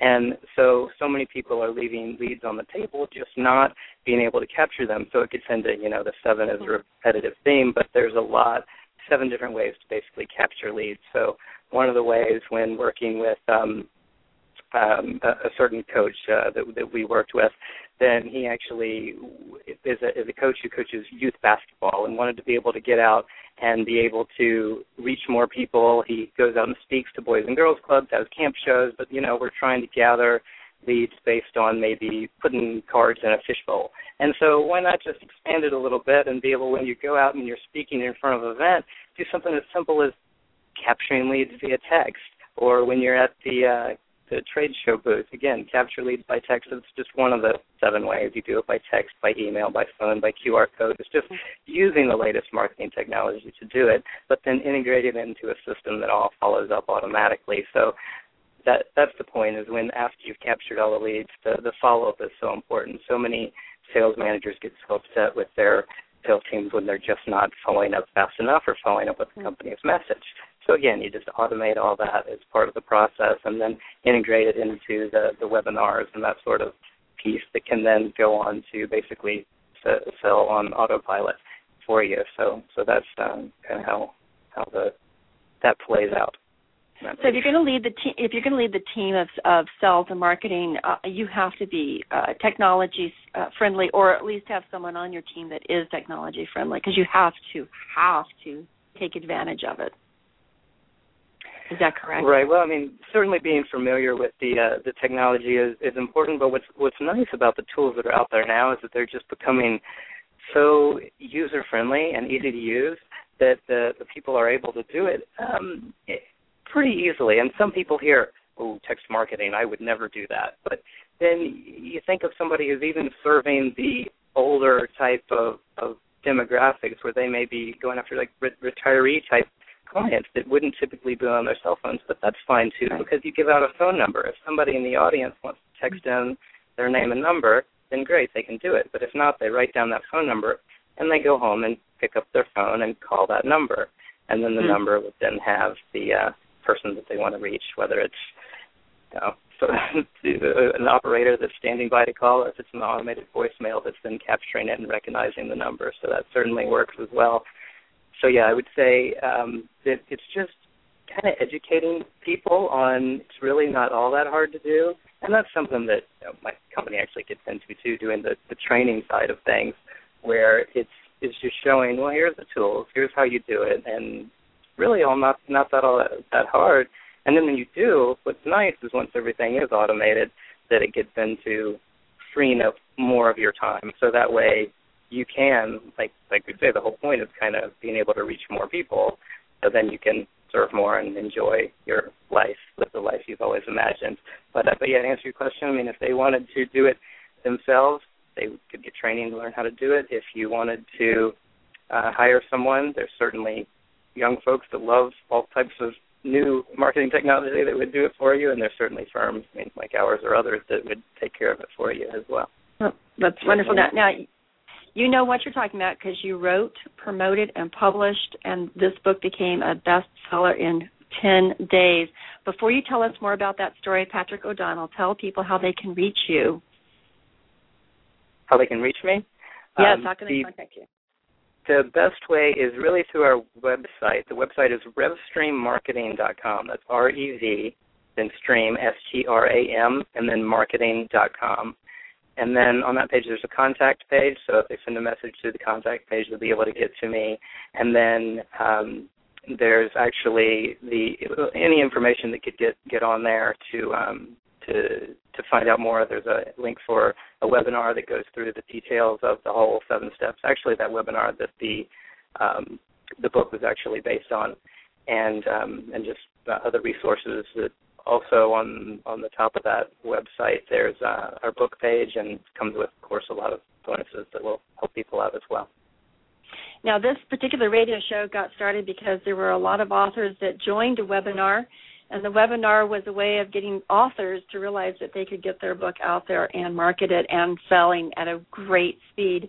And that's how I met you. So tell us now, how did you do this all in 10 days? My goodness, Patrick, 10 days. Well, yes, and I know when I say that, it's like some people are like, well, I feel bad. I've been writing my book for years, and it was certainly not to make anybody feel bad. But then others were inspired by it. So if they were inspired by it, that's great. But yeah, it was kind of where I mentioned that marketing conference earlier, and then I went out for the run on the beach, and it kind of all came together. I had my music on, and hit the place where I basically pulled out pen and paper from my pocket, and I started realizing, like, okay, I have a message to share. I've marketed for other people. Now I want to be able to reach more people, so I need to market for myself.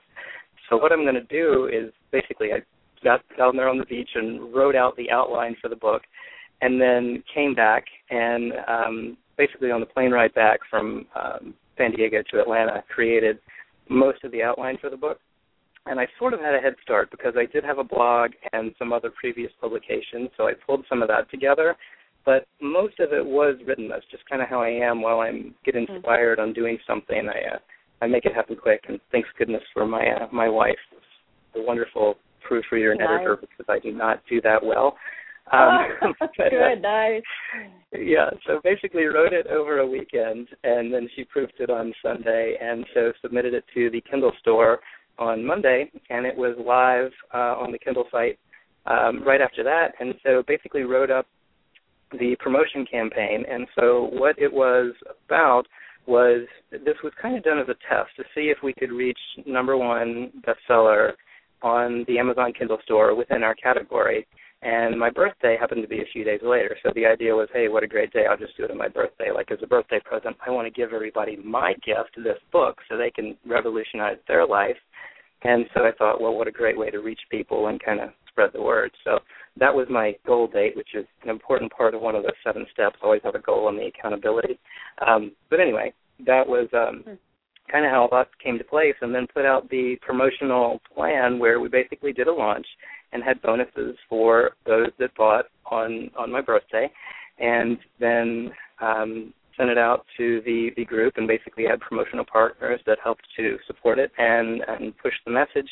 And then it was a nice birthday present to see that we did end up hitting number one, again, just in our category. It was just starting out. Next time when we release the full printed version, we'll go for maybe number one all of Amazon, but at least for now it hit it for the category, and it was a nice way to celebrate the day and be able to get out to reach more people. So that's kind of how it came about in the quick level of time. Okay, and your proof that it can be done. Patrick O'Donnell, thank you so much. Again, I want everybody to be able to reach you at revstreamingmarket.com, RevStreamingMarketing.com. Patrick O'Donnell, thank you so much for giving us a practical guide to being able to get our books out there to the public so we can enjoy life and they can too. Take care of yourself. Absolutely. Thank you again, Carol. Bye-bye. Bye-bye. This is a wonderful group of people. I'm so glad you could join us. I'm going to try to join Robert Pennington again. Robert Pennington, let's see if we still have that awful feedback going on. How are you doing? I'm doing fine. I hope it's better this time. It's awesome. Oh, I'm so glad. Okay, great. I was holding my breath, but I wanted to get you in there. See, that's what your book is all about. Is perseverance. Exactly. I've been sitting here thinking how fortunate I didn't get in earlier. I would not have heard all of these wonderful people. Well, and all these wonderful people do have a common theme that they have persevered in whatever way they need to, and not take their foot off the gas pedal unsafely. So, but until they were at their destination. In other words, they maintained consistency all the way through, regardless of really tough circumstances. One person having lung complication, and 10 years later, she's still. We could go on and on. But Robert, tell us your story first, but tell us how we contact you. They can contact me at robertpennington.com. Okay. The book is Find the Upside of the Down Times, How to Turn Your Worst Experiences into Your Best Opportunities, and that's available on Amazon, iTunes, and Kindle. And it's an autobiographical book. I've been doing therapy for 30 years and doing corporate training all that time, and what I learned is that people have difficulty dealing with change, and there are major, what I call graduate school lessons in life that I describe in my book from my own life, about times when I got shot in the center of my chest, about getting fired and divorced and audited and widowed and caring for my wife with her illness for 10 years. Those are the graduate school lessons in life, but I've learned that if you don't deal with what I call the elementary school lessons, just all the little things all throughout the day, you're not going to be able to handle the big ones when they come. So that's a lot of what I focus on in the book, is that every chapter ends with activities someone can do to practice in the everyday challenges of life. Because I think one of the things most people don't realize is that as inspiring and positive as you can be, you still have a lot of bad habits. And you're still not going to be able to control your initial reaction to anything. It's just a habit. But what you can learn is to notice it quicker and move through it faster. And that's really has helped me tremendously stay healthy through a lot of difficult challenges. So people who are losing a job or losing a relationship or losing their finances, I relate to that. And I've got some lessons I learned that I'd like to save them some time and pain to get to those lessons, and some activities to make a difference every day. In a moment, I'm going to ask you to give us an example of some of those lessons and the challenges, but I want everybody to know you are also a clinical psychologist, and you had a television show that dealt with stress as well at one point in time. And so you come with the professional background, but what I appreciated so much about your bio you sent me is that this is about you being a human being surviving this, not being some clinical psychologist sitting in your white throne. Excuse me, I'm a clinical psychologist too, so see, I can say that. I think that's true. I think if I wrote the book 20 years ago, it would have been more of a motivational book. Here are some wonderful ideas. Go live your life positively. But maybe just because I'm older now and I've been through a lot, I realize that that's not an easy message for people to incorporate. And so sharing my difficult times when I was overwhelmed and, wow, my gracious, how am I going to handle this? And yet I was able to apply some tool or technique that helped me move through it quicker. And that's what I wanted to share, is both that there are difficult things in life, there are challenges that many of us are dealing with now or definitely will in the future, yes. And yet there are things we can do to turn those into something that's productive, that actually produces a better opportunity than we had before it happened. That's really the message. It's not just that there's something positive that comes out of something negative. It's something better comes out of something negative. Wow. Can you give us an example? Give us an example of something Well, I bad. got fired. I got fired. How'd you turn it around? How'd you turn that around? Well, the story is I was sitting there with my boss in there telling me, this isn't working and you need to leave, and I didn't even understand what she was talking about. And finally I'm starting to realize it, and oh my gosh, I'm just so upset. I mean, it's so unfair. It shouldn't happen. And the phone rings, and it's a man who is coming to town to teach a program that I had signed up for in stress management and spiritual growth, and his name was Charles, and he was telling me that, he needed to deal with some logistics, and I said, this is a bad time. I'm sitting here with my supervisor, and I'm being fired. And he said, you mean right now? And I said, yes. And he said, congratulations. And I thought, wow. This guy's crazy. He's insane. Yeah, he doesn't understand.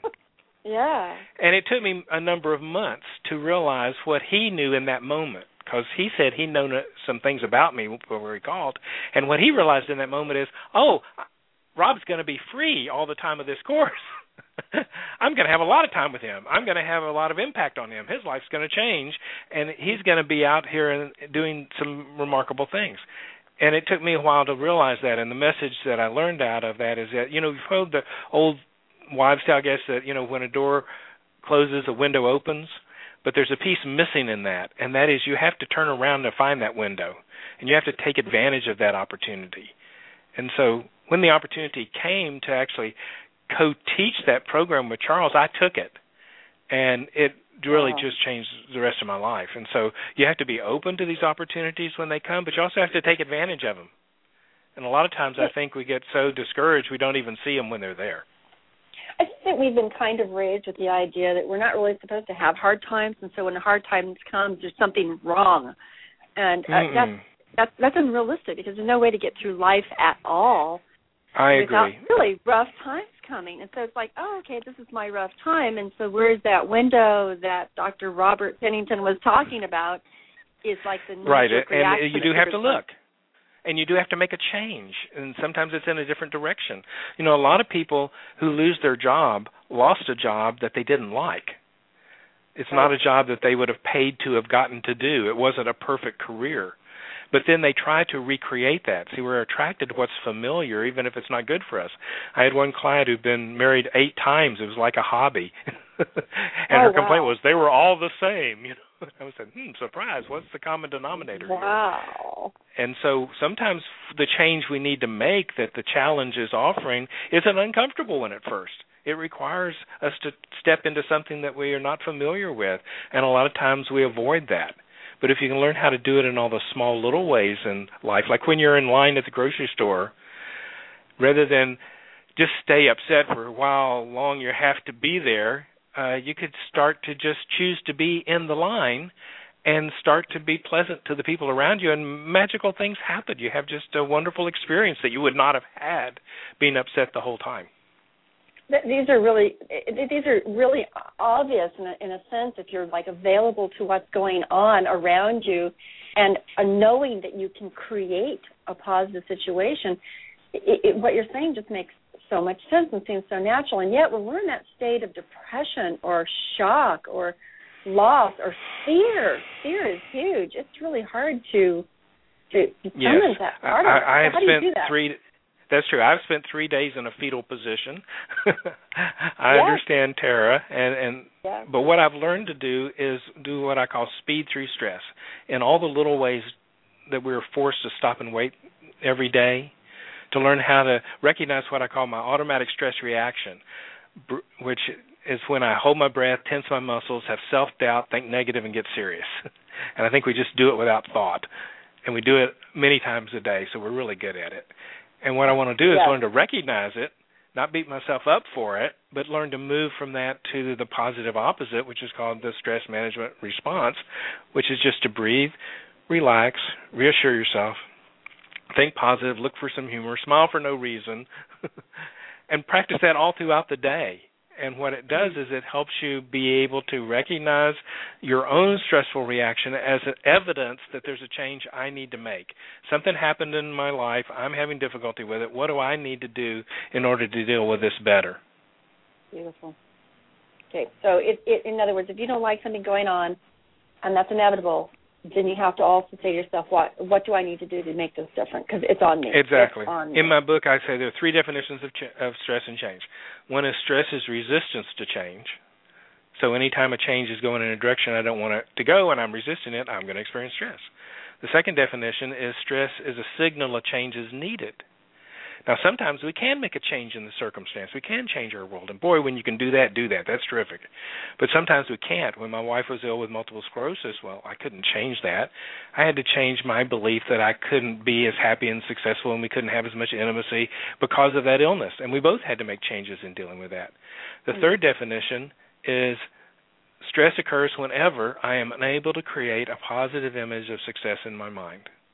It doesn't mean I know how to achieve it.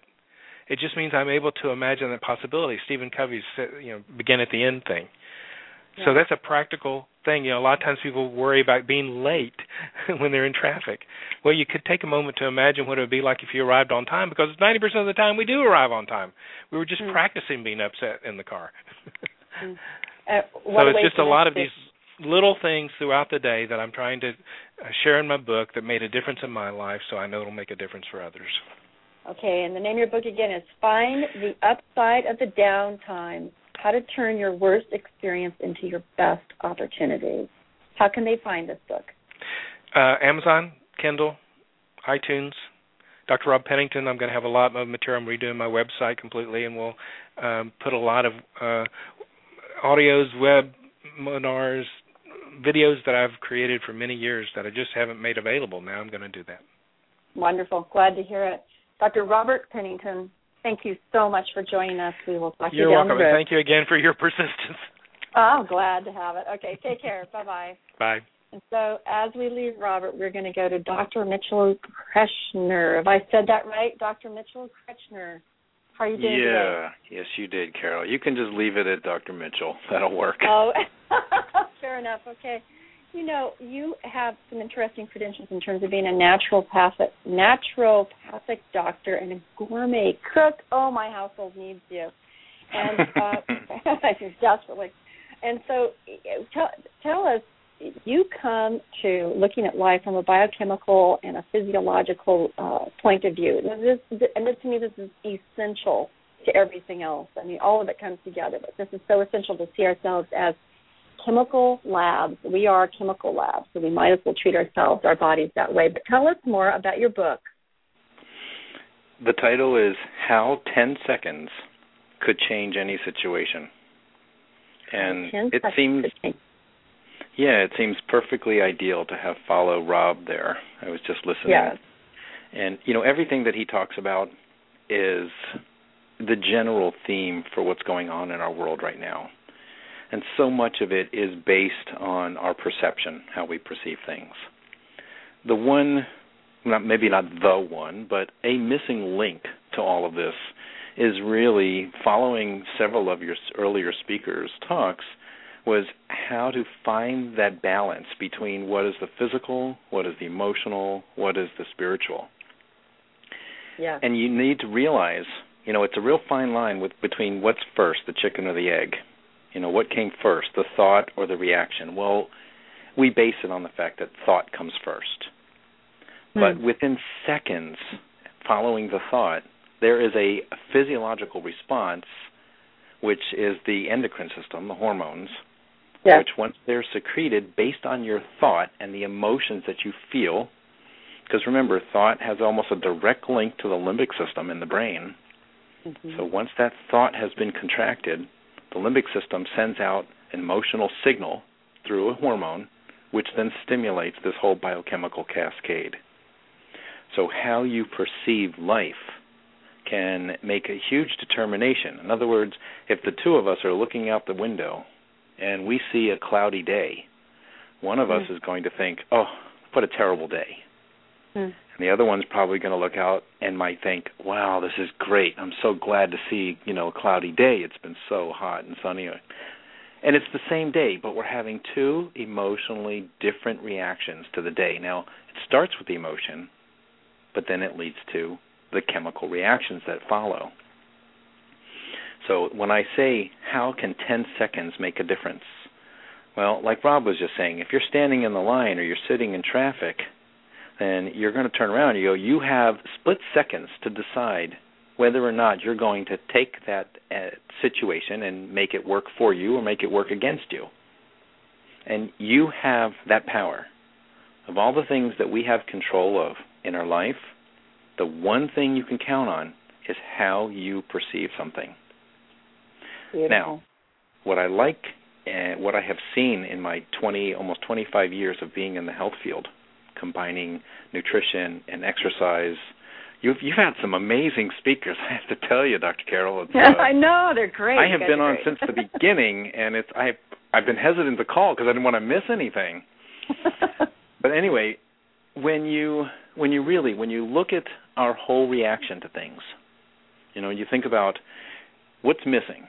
Okay, so we know we have an emotional response based on a perception of something that we see, which leads to this biochemical cascade. So what happens there? What happens if we throw a wrench in the sprockets? What happens if by chance we're standing in that line at the grocery store and you hear you should never go shopping if you're hungry, right? Because then you buy things you probably wouldn't have or might not have had you gone if you weren't hungry. Right. But you're also going to be a little shorter on your patience, on your tolerance level. Why?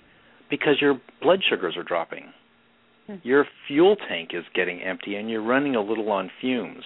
So as your liver is making the conversion of stored glycogen into usable fuel, your body is now in this place of running on fumes. So in that interim of shift, you're going to be a little bit easier to lose your tolerance, your patience. You might, say something you might regret later. So one of the things that I mention, and I go into detail a lot more in the book, is, how much our blood sugars can determine how we react to things. There are a number of police departments across the country that are now having their patrol people carry blood glucose monitors because someone hypoglycemic could actually be driving as if they're drunk. Wow. And when you test their blood sugars, you find out they're not drunk. They're low in blood sugar. Their blood glucose levels have dropped. Their brains are not functioning properly, and so their reactions are slower or more erratic. And you give them a bite of something, an apple, a carrot juice, and you find within moments that all of a sudden you have a different person on your hand. The same thing holds true. What's that? With apoxia. Are you going to talk about apoxia? Exactly. Wow. Exactly. That was the next step. So the 10 seconds, when we're talking about how 10 seconds can make such a difference, there's 4 simple steps, and I'm going to give those to you right now, and I want you to practice. All right. The first step, stop what you're doing.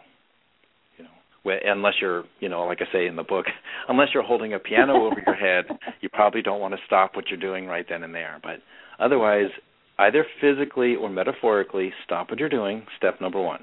Step number 2, step back. If you can, physically. Otherwise, just think about it. Step back. Step 3, take 3 deep abdominal breaths. We want to use the diaphragm. It's an extremely underused muscle in our body. And the way you know that you're using your diaphragm is when your belly expands, when you breathe deeply. Okay. When you've taken that 3rd breath, you have to understand that by oxygenating your blood on this level, you're actually changing the pH of your blood chemistry. Okay, and I'm going to interrupt you just for a second because I have to do a radio announcement here. Sorry about that. Sure. I have 3 more wonderful people that will stay on the line if you please can, because guess what? Blog Talk Radio allows us to record this past the time of the show so that all the people on demand that listen to this program will still be able to listen to the remaining 3 interviewees, and these are amazing individuals, so do not tune out. And I believe if you're still listening, you can actually keep listening. But in 30 minutes after the show is done, you can all listen to this on demand, and you can share this with everybody you know. These are authors that will change your life and those around you, delivering messages that are perfect for any individual who wants to improve their life. Okay, so having made that, please hold on, those of you that are still waiting to speak. And I am with Dr. Michael Kirshner. Continue. Mitchell. You're on step number 3 of your simple step strategies. Yeah, it's Mitchell. Mitchell. Oh, yeah. Gosh. Okay, got it. Mitchell. That's okay. I've been linked to the St. Michael a number of times. So. Oh, there we go. Mitchell. So third step is 3 deep breaths. Now, if you think about this, the time it takes you to stop what you're doing, step back, and take 3 deep breaths is somewhere between 4 and 5 seconds. And in the last 5 to 6 seconds, it's kind of like what Rob was saying a moment ago. Think about what are your decisions. Think about what you're going to say, how you might react to something. When you've come home from a long day at work and the kids are kind of running around the house and screaming a little because that's what kids do, are you going to walk into the door and just go into reactionary mode, or you're going to walk in and take some deep breaths, realizing you've had a long day, and maybe you are hypoglycemic, maybe you haven't breathed very well, that if you just take 5 or 6 seconds and think about what your needs are. I always think of the analogy, if you're sitting on a plane and the oxygen masks come down, what do they tell you to do? Put them on yourself first. Take care of yourself first. It does not make you selfish to take care of yourself first. What it does is it puts you in a better position to take care of others around you. One of the other books that I'm going to write, I've started, is called Healer, Heal Thyself. I've taken care of a number of elders who have passed on, and the one thing that I see as a general theme is that people who take care of them, the care providers, don't take very good care of themselves. So they're falling apart. So I bring it back to the fourth step, which is take that moment, take those 5 seconds, and literally just, what do I need to center myself? Is it a drink of water? Is it one more deep breath? Is it, a handful of grapes? Or, whatever, some water. Maybe I'm dehydrated. I haven't drank water all day long. So in each of the chapters, the first part of the book, I talk about all the different biochemical things that happen when you're low oxygen, when you're low blood sugar, excuse me, how the body actually deals with these things physiologically. And the last part of the book goes into more examples of, how do we deal with, like in a driving situation, when you get cut off? What's a typical response? We call it road rage, right? Oh, I'm going to get that person back. Well, if you just take a few deep breaths, do the 4 steps, step back, or, think about what you're about to do, and come to some sort of a decision. Do you think that person woke up that morning and they were figuring out how they were going to cut you off that day? Or maybe they had gotten some bad news. Maybe they just weren't paying attention. Granted, we could all, I'm sure we can all relate to not paying attention at times. So before you just go into reaction, take a couple deep breaths. And instead, what I always like to do with my patients over the years, and if I'm asking them to give up something, I replace it with something else. If I ask them to give up soda, I replace it with seltzer water and organic juice and make their own soda. So in this case, instead of going into road rage, why not replace it with a moment of compassion? Why not think for just 1 second, maybe they just got fired. Maybe they just heard some bad news. Maybe they just weren't paying attention. It had nothing to do with me personally. And in just 5 seconds, you can shift your whole reality. And, turns out, shift the rest of your day. And your physiology. And the physiology. Because once you've gone into rage, you have now ignited the fight-or-flight syndrome. So I know most people have heard about this, but you need to understand when you say fight or flight, you are setting off a myriad of hormonal secretions during those just literally moments of that rage. You set off several milliliters of adrenaline and cortisol, and we know that it could take several hours for those things to actually be metabolized to where they're no longer affecting your blood pressure. When we talk about things like hypertension, if you really break that word down, what is it telling us? We're hypertense. How do we get less tense? Breathe deep, stay hydrated well, change the way we handle a situation. We become less tense, and you can do it in 10 seconds. Beautifully stated. Dr. Mitchell Kirschner, how do we get a hold of your book? I'm revamping the website, which is Holistic Fitness Doctor, and that's just DR. So holisticfitnessdoctor.com. Okay. And you can also, if they wanted to email, it could Dr. Mitchell, MITCHELL, 1961 @gmail.com. Beautiful. And the name of your book again? How 10 seconds can change a situation, or can really change an outcome. Yeah. 4 simple steps, Carol, that's all it takes. Literally 10 seconds, and it becomes an exercise that you can conduct throughout the day. Teach children how to do it. If you're dealing with a workmate or you're on the phone with someone who's a little irrational, just ask them to take a couple of deep breaths, because when we go into that place, we actually go into shallow chest breathing, which increases the acidity of our blood, which causes us to become more irritable. And we can reverse that with 3 deep breaths and 5 seconds of time. Thank you so much for showing us. Life doesn't have to be complicated, but it does have to be mindful and conscious of taking control. Thanks for joining us today, Dr. Mitchell. Thank you, Dr. Carol, and it was a pleasure.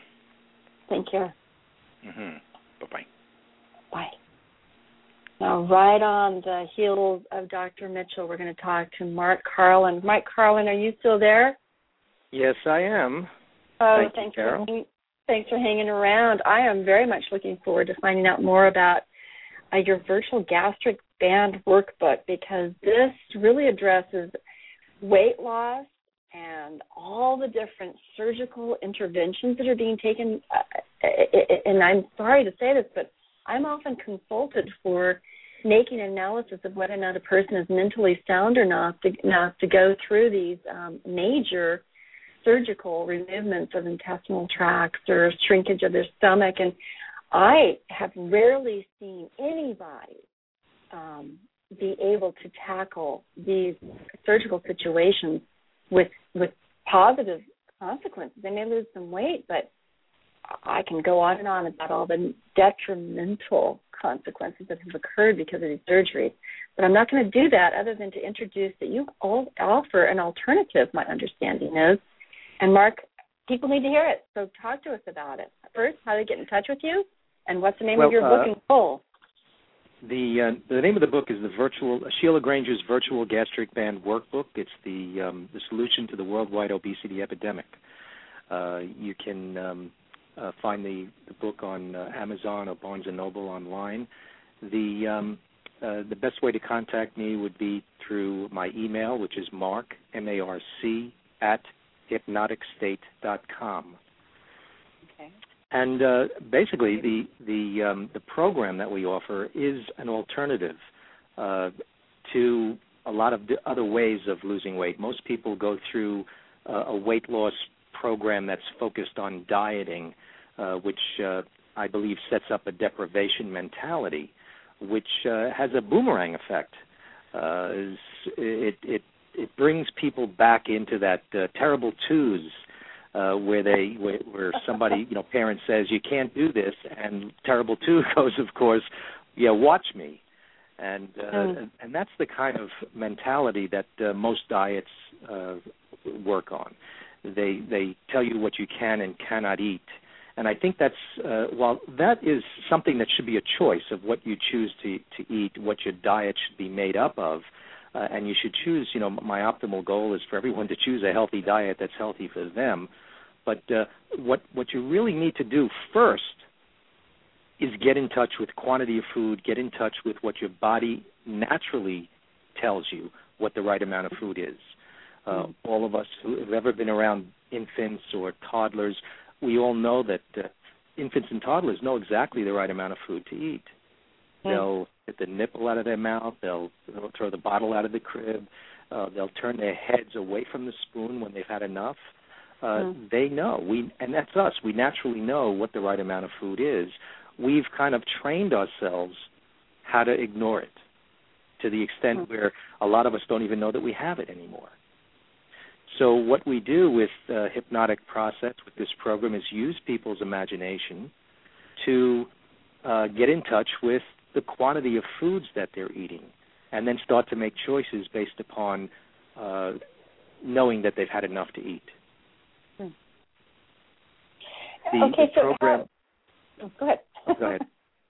How does this program work? I mean, you're mentioning that using people's imagination.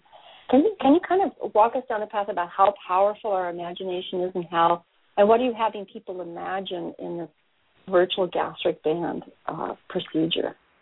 Well, our imagination is extremely powerful.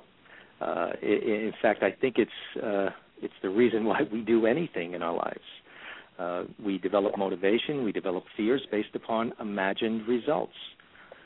When we think about an example of one of the ways our imagination works to our detriment, if someone that you love is expected to be in a certain place at a certain time and they don't show up, a lot of us start to think about what the negative connotations that could be.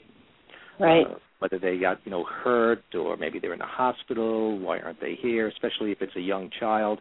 Those are the things that our imagination starts to take hold of, and we can work ourselves up into quite a frenzy, increasing our blood pressure, causing a tremendous amount of stress, just using our imagination incorrectly. So the imagination is a very powerful tool, and that's what hypnosis, hypnotists, and hypnotherapists work with is people's imagination. Sometimes we have to train people to increase the effectiveness of their imagination, especially in a positive way. But most people that come or that are attracted to this type of a program, they usually come on board already having a pretty good imagination. And that's usually what attracts them in the first place. So we use their imagination, and we guide them through an imaginary surgery where they're given suggestions that their stomach has now shrunk very small. And because they're overeating, they're certainly eating way more than the size of their stomach anyway, because our stomachs aren't a rigid organ. It expands. But if you just ate the proper amount of food that would fit into the organ as it is, it would be way smaller than what most people's portions are anyway. So we use the image of a very small golf ball to hook people into a dramatic shift in the quantity of food. And it doesn't mean that they're going to be eating that small a quantity, but they are going to be eating significantly less than they were eating. Wow. Now, how do you know that these procedures work, and is it for everybody? Well, Sheila Granger, who developed the program over in the UK, she put it through a couple of trials, anecdotal trials, where she had close to a 95% success rate. It was anecdotal trials. These are 2 anecdotal trials. They were short-term, and we're currently involved in a medical school and university-sponsored clinical trial with a control group that the initial stages of it have all been extremely positive. Everyone in the initial time frame has lost weight. The results of the study will be published or will be finalized at the end of the summer or the middle of the fall. So we'll get more information. It's a little longer-term study than just going through the basic program, which is a 4-session program. Usually happens over about a month's time. And how much weight do people lose within that month, as on average? I know. Yeah, the average from the trials that Sheila did was 7 pounds the first week and 1 to 2 pounds a week after that. The goal of the program is to sensibly just remove weight without dieting, without feeling deprived, on an average of 1 to 2 pounds a week. And when people come to me, when we tell them that, would you be happy losing 1 to 2 pounds a week without feeling deprived, without being on a diet, most people say yes. I mean, it is a sensible way of losing weight. It's not something that where you have to fit into a gown in a week's time to go to a wedding and you have 10 or 20 pounds to lose. That's not really what this program is about. That's interesting. I mean, now, is this does this involve self-hypnosis or other sorts of procedures that take place in between the 4 sessions, or what's the commitment to people? Absolutely. There's a commitment that we're looking to get from the client when they come in. We want them to they agree to follow certain guidelines, and the guidelines have to do with how you eat, when you eat. It doesn't have anything to do with the type of foods, so you can eat anything at all. Just eating within the guidelines is important. That's to train you on proper eating techniques. And as you do this on a regular basis, as you know, all habits are created over time through repetition. That's what we're looking to get them to do, starting to create these new healthier behaviors that become habits, and they're in opposition to the old behaviors that were unhealthy habits. And as you know, you can't have 2 opposing habits running at the same time, so it's either one or the other. There's also a self-hypnosis component to it that we have clients agree to listening to a recording, reinforcing suggestions while they're in trance, and that happens between the sessions.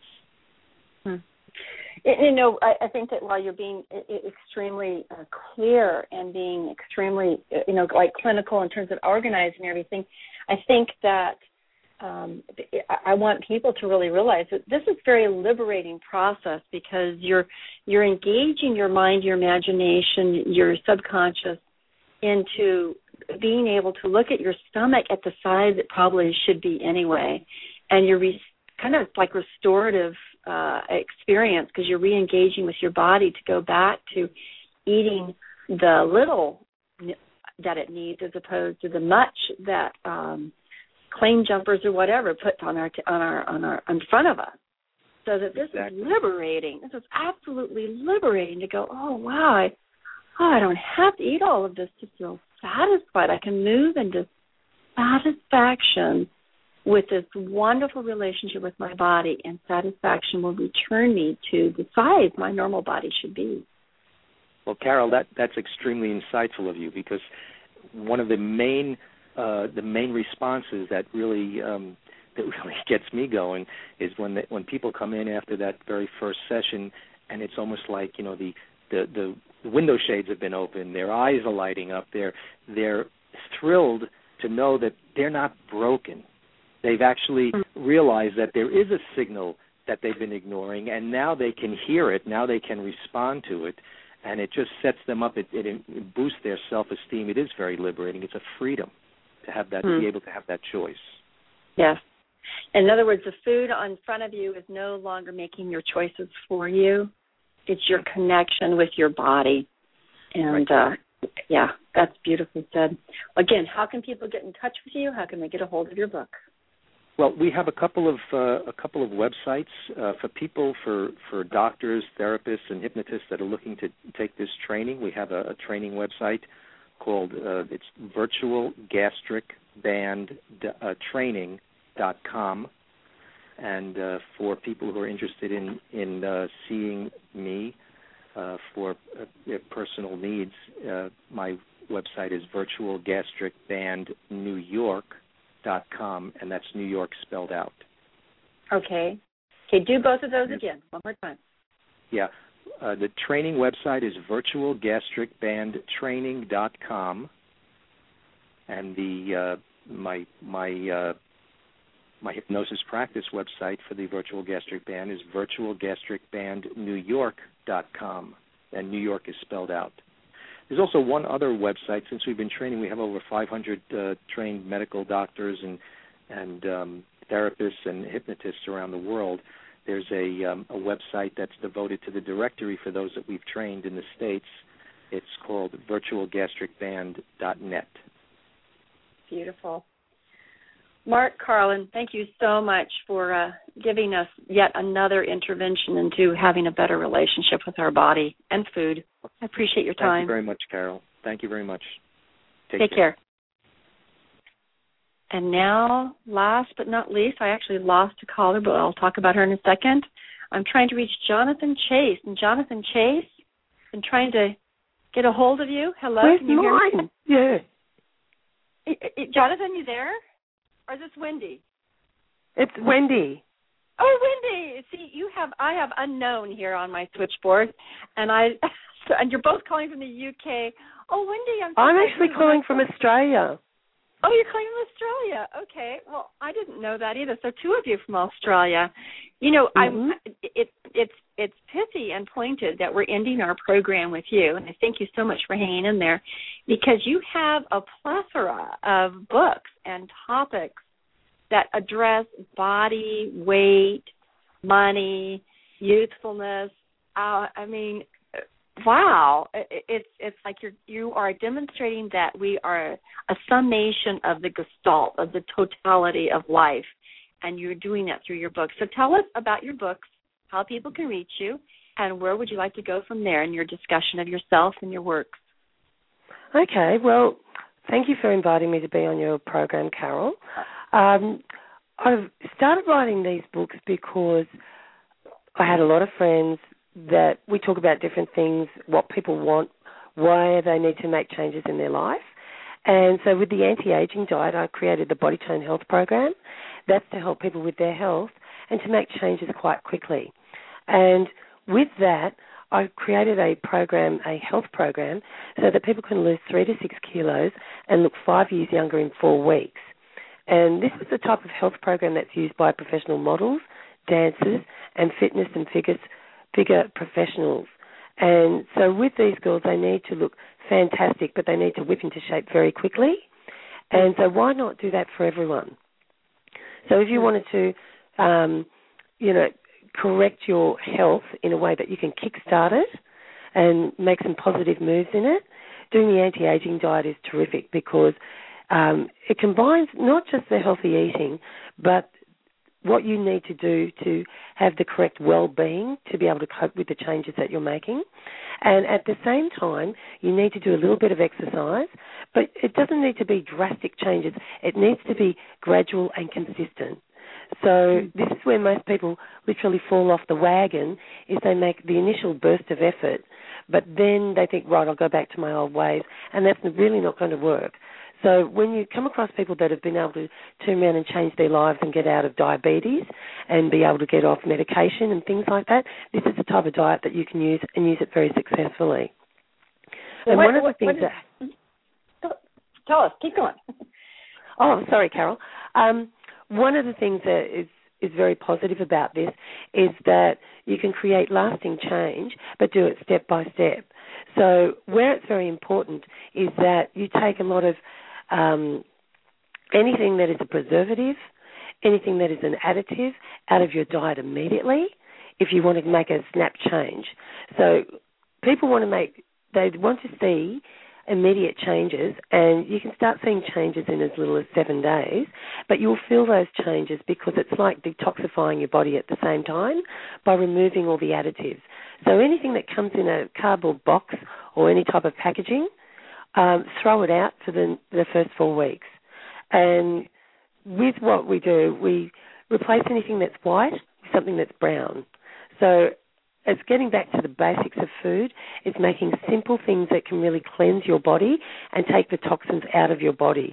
And that cleanses the toxins out of your liver, your kidneys, all your organs, just by putting in pure foods or what they call clean eating. And so this is why I thought, having been a professional dancer myself and a model, and then I went on to fitness and figure with the bodybuilding and ended up becoming an international judge on that. This is what these girls do, but people can do it so that they can get rid of the toxins in their body and flush their body out and do it in a natural way and do it very efficiently. So it's a very simple diet to do, and at the same time I'm also a hypnotherapist and a hypnotist, and I'm the number one Australian female stage hypnotist. I came across a lot of things where people need to change their attitude and they need to be able to cope with changes that they're making. So I've put scripts in there so people can actually take out some me time for themselves and focus on themselves, and it only takes literally 15 minutes a day to be able to do that. And you just read through the script and you say, right, this is what I want to do, and you can adapt it to what you want to do. And all different topics like healing, the different emotional things that you go through to cope with life anyway. So this is just some of the things that are added into the anti-aging diet with Body Tone Health Program. And with that, one of the things that I created was Miss Unity, which was a self-development program to create confident young women. And so that includes not only your diet, but also your outlook, the way you present yourself, and the way you communicate as well. And so with that has evolved, and I've just putting the finishing touches to my television documentary, Miss Unity, and I'm about to go to Las Vegas in about a week or so to start shooting the next one. Oh, wow. So this is how it all evolves with their health and well-being, in that it's something that everyone can use, whether they're a man or a woman, in the anti-aging diet. But then with Miss Unity, I created that so it's a self-development program to create confident young women. So they do make good choices for themselves. They do have a good chance of being very successful in their life if they know what path to follow. And so with what I try to create is just a guideline for young people to be able to set standards for themselves. So these are the types of things that I created with Miss Unity and the Body Tone Health Program and the anti-aging diet. And then I got very interested in how to make money and how to do it successfully, because these things go hand in hand, and as you get progress in life, you want to be successful. And so I had studied a lot about property, and so I wrote an e-book, How to Make $10,000 a Month Out of Property. And you can do that with tax liens and deeds. There's all different ways that you can do it. And that is part of my book that's going to be coming out later on this year, with How to Make $1 million out of property in your spare time. And that's a collection of stories about how other people have done that. And so it's always good so that people know there could be something that they could relate to. Wow, that's a plethora across the board. I don't know where to begin in terms of discussing any of that, but one thing that comes to my mind is that in your Miss Unity and in your the anti-aging diet, the Body Tone Health Program, you are actually helping young people to veer away from the damage of anorexia and bulimia or obesity, and steering them toward health. I think this is wonderful to be able to offer this to the young people. Where are we going to see Miss Unity? Miss Unity is going to be shown across America and also in several other countries as well. And so I'm just finishing the final editing on it. It'll be ready at the end of this week, and I'm going to Las Vegas on the 17th of July to go and have it shown in Las Vegas. And so it's going to be a very exciting time. And at the same time, I get to launch my books as well, which is incredible. But with Miss Unity, we've got 3 different age groups for that. And that goes from teens, from 13 to 17, and then from that's for Miss Teen Unity, and then Miss Unity is 18 to 30, and then we have Miss Unity Sports Model, which is 18 to 35. And it's good because the girls actually get a lot of self-development out of it, but at the same time they feel terrific and good about themselves. And with the follow-up of the Body Tone Health Program, it all goes hand in hand, so people do make the right choices. Because one of the things I found as a professional dancer, I started doing professional dancing and modelling as a teenager while I was at school, and the focus is on always being slim, And with what I try to teach people is how to have a good body image no matter what age you are.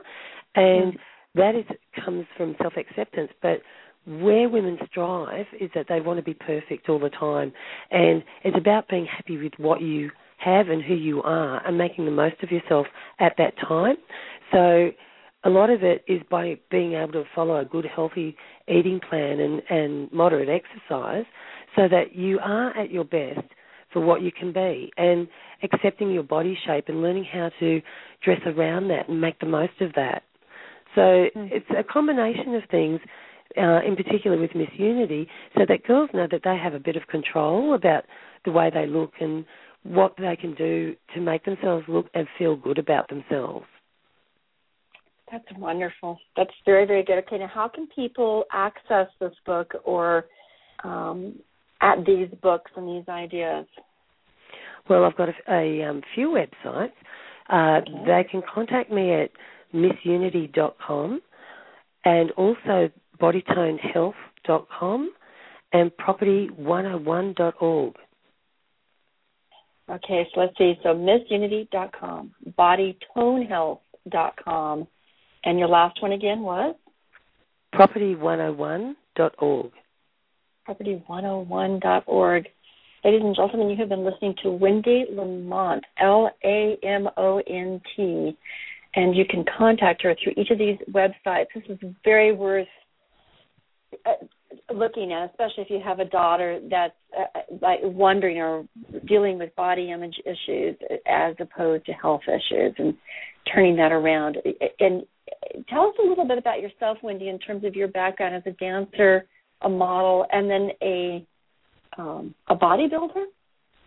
Yes, it's quite interesting. I was very much an athlete at school, and I always loved dancing as a child and swimming and ballet, and I was able to go to our state competition as a swimmer in primary school, and was a state level gymnast. And anyway, so I went on from that, and with my dancing, I turned professional while I was still at school, and same with the modelling. So I was one of these kids that was doing TV commercials and doing literally, 15 to 20 hours of dancing a week, and so very much a high achiever. And at the same time, you have to have a lot of strength. And so there was family friends that they used to come from the country and stay with us in Sydney to go to the Australian Bodybuilding Championships. And so I got involved in that because with the bodybuilding, it's strength training. So a lot of it is resistance training. And so with the strength training, I actually had one of our family friends practicing pas de deux with me, so he could pick me up and walk me around in the backyard. And I mean, it's funny to think of now, because this is what kids do. But, I was 14 when I got involved in bodybuilding, and it's about being lean and strong. So as a ballerina, you actually need to be very strong, but you have to be very lean and have a lot of energy. So now nutrition is a lot better, but when I was going through, there was very little knowledge on that. And so it's one of those things that as I became a professional dancer and then went through the different aspects of dancing, I actually ended up having a fall and dislocated my knee, and while I was actually at a performance. So I ended up just going to auditions for everything, and my modelling career took off. And with that, you have to, again, be very slim. And when you dance professionally, you dance 6 to 8 hours a day to be able to do a performance at night. And this is what people don't understand, the level of being an athlete. So with that, you have to be able to eat the right foods and at the same time be strong and healthy and look very, very thin. And as you get a little bit older, I mean, from that, I had a professional dancing career for 10 years. And with the modelling really took off, and I did a lot of modelling for a long time. But whilst I was doing that, I was studying and doing a lot of courses, and I went on to work in film and television and became a film and television producer and did that for a long time. And at the same time, I always had this interest because as working in television, you get used to the formula of TV programs, and then it's the content that changes. So it's the content that makes it very interesting. So I worked across the board on all the different programs that were done by a national broadcaster, but then I got involved in a lot of TV commercials, corporate work, and then worked on a lot of films. So I've been very fortunate in my career in that I've been able to see a lot and enjoy a lot and create my own opportunities.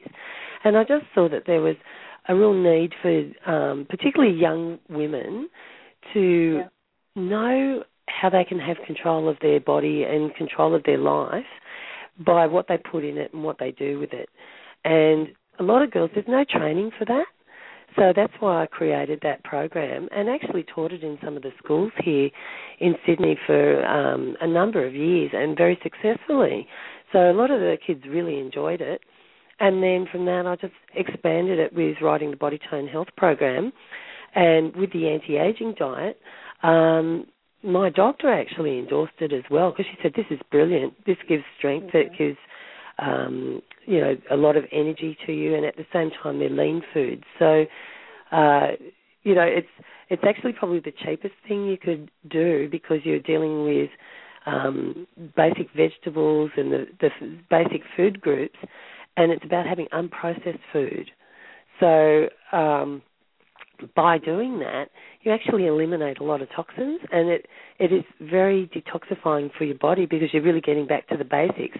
And you'll find with the different types of cooking techniques, so if you want to, have something literally go through, you steam the food and add lots of herbs to give it flavour and things like that. There's all these little tricks that you can do that really make life interesting while you're on that first 4 weeks, because with the first 4 weeks, that's when you're actually changing your habit. And a lot of people have the habit of being addicted to food. So rather than saying, I enjoy, this is my favourite food, they become addicted to food. And what you want to do is break that, and so that you really enjoy your food. Yes, absolutely. Enjoy real food and cultivate your real body so you can be in your real mind. Yeah. Well, I'm so glad I had a chance to talk to you, Wendy. I wish I could go visit you July 17th in Las Vegas. And those individuals who are in Las Vegas, how would they see you? How would they see your program? Oh, well, if they'd like to contact me, we're going to be doing Miss Unity between July 19th and July 21st. And with that, it's going to be very exciting. We're doing a lot of photo shoots and videos and television interviews and things like that. So it's best if they just contact me through the website, and then I can give them the details of where they can catch up with me if they want to be a part of it or if they want to come along. Wonderful. Thank you. MissUnity.com. Okay. Thank you for summarizing our show with the encouragement to be healthy and wealthy and in your right mind. Take care, Wendy. Thank you very much. Oh, thank you very much, Carol. Talk to you later. Okay, thank you. Well, folks, that is our show for the day. I am overwhelmed with just a wonderful feeling of glow that we have been so immersed in the dynamic of living life fully and completely and committed to your well-being and to the well-being of this planet and this world. I mean, these people, 15 people, have given us tools. And if we just embrace them, and they're not difficult to embrace, 10 seconds of this and a few weeks of that, they're not difficult to embrace. We will change ourselves and potentially have a great deal of influence in other people's lives too. Well, I wish you the very best for the day, for the rest of the day, and I will talk to you again next week, Monday, 10 o'clock. Join me. We're going to be having Dr. Shelley Stockwell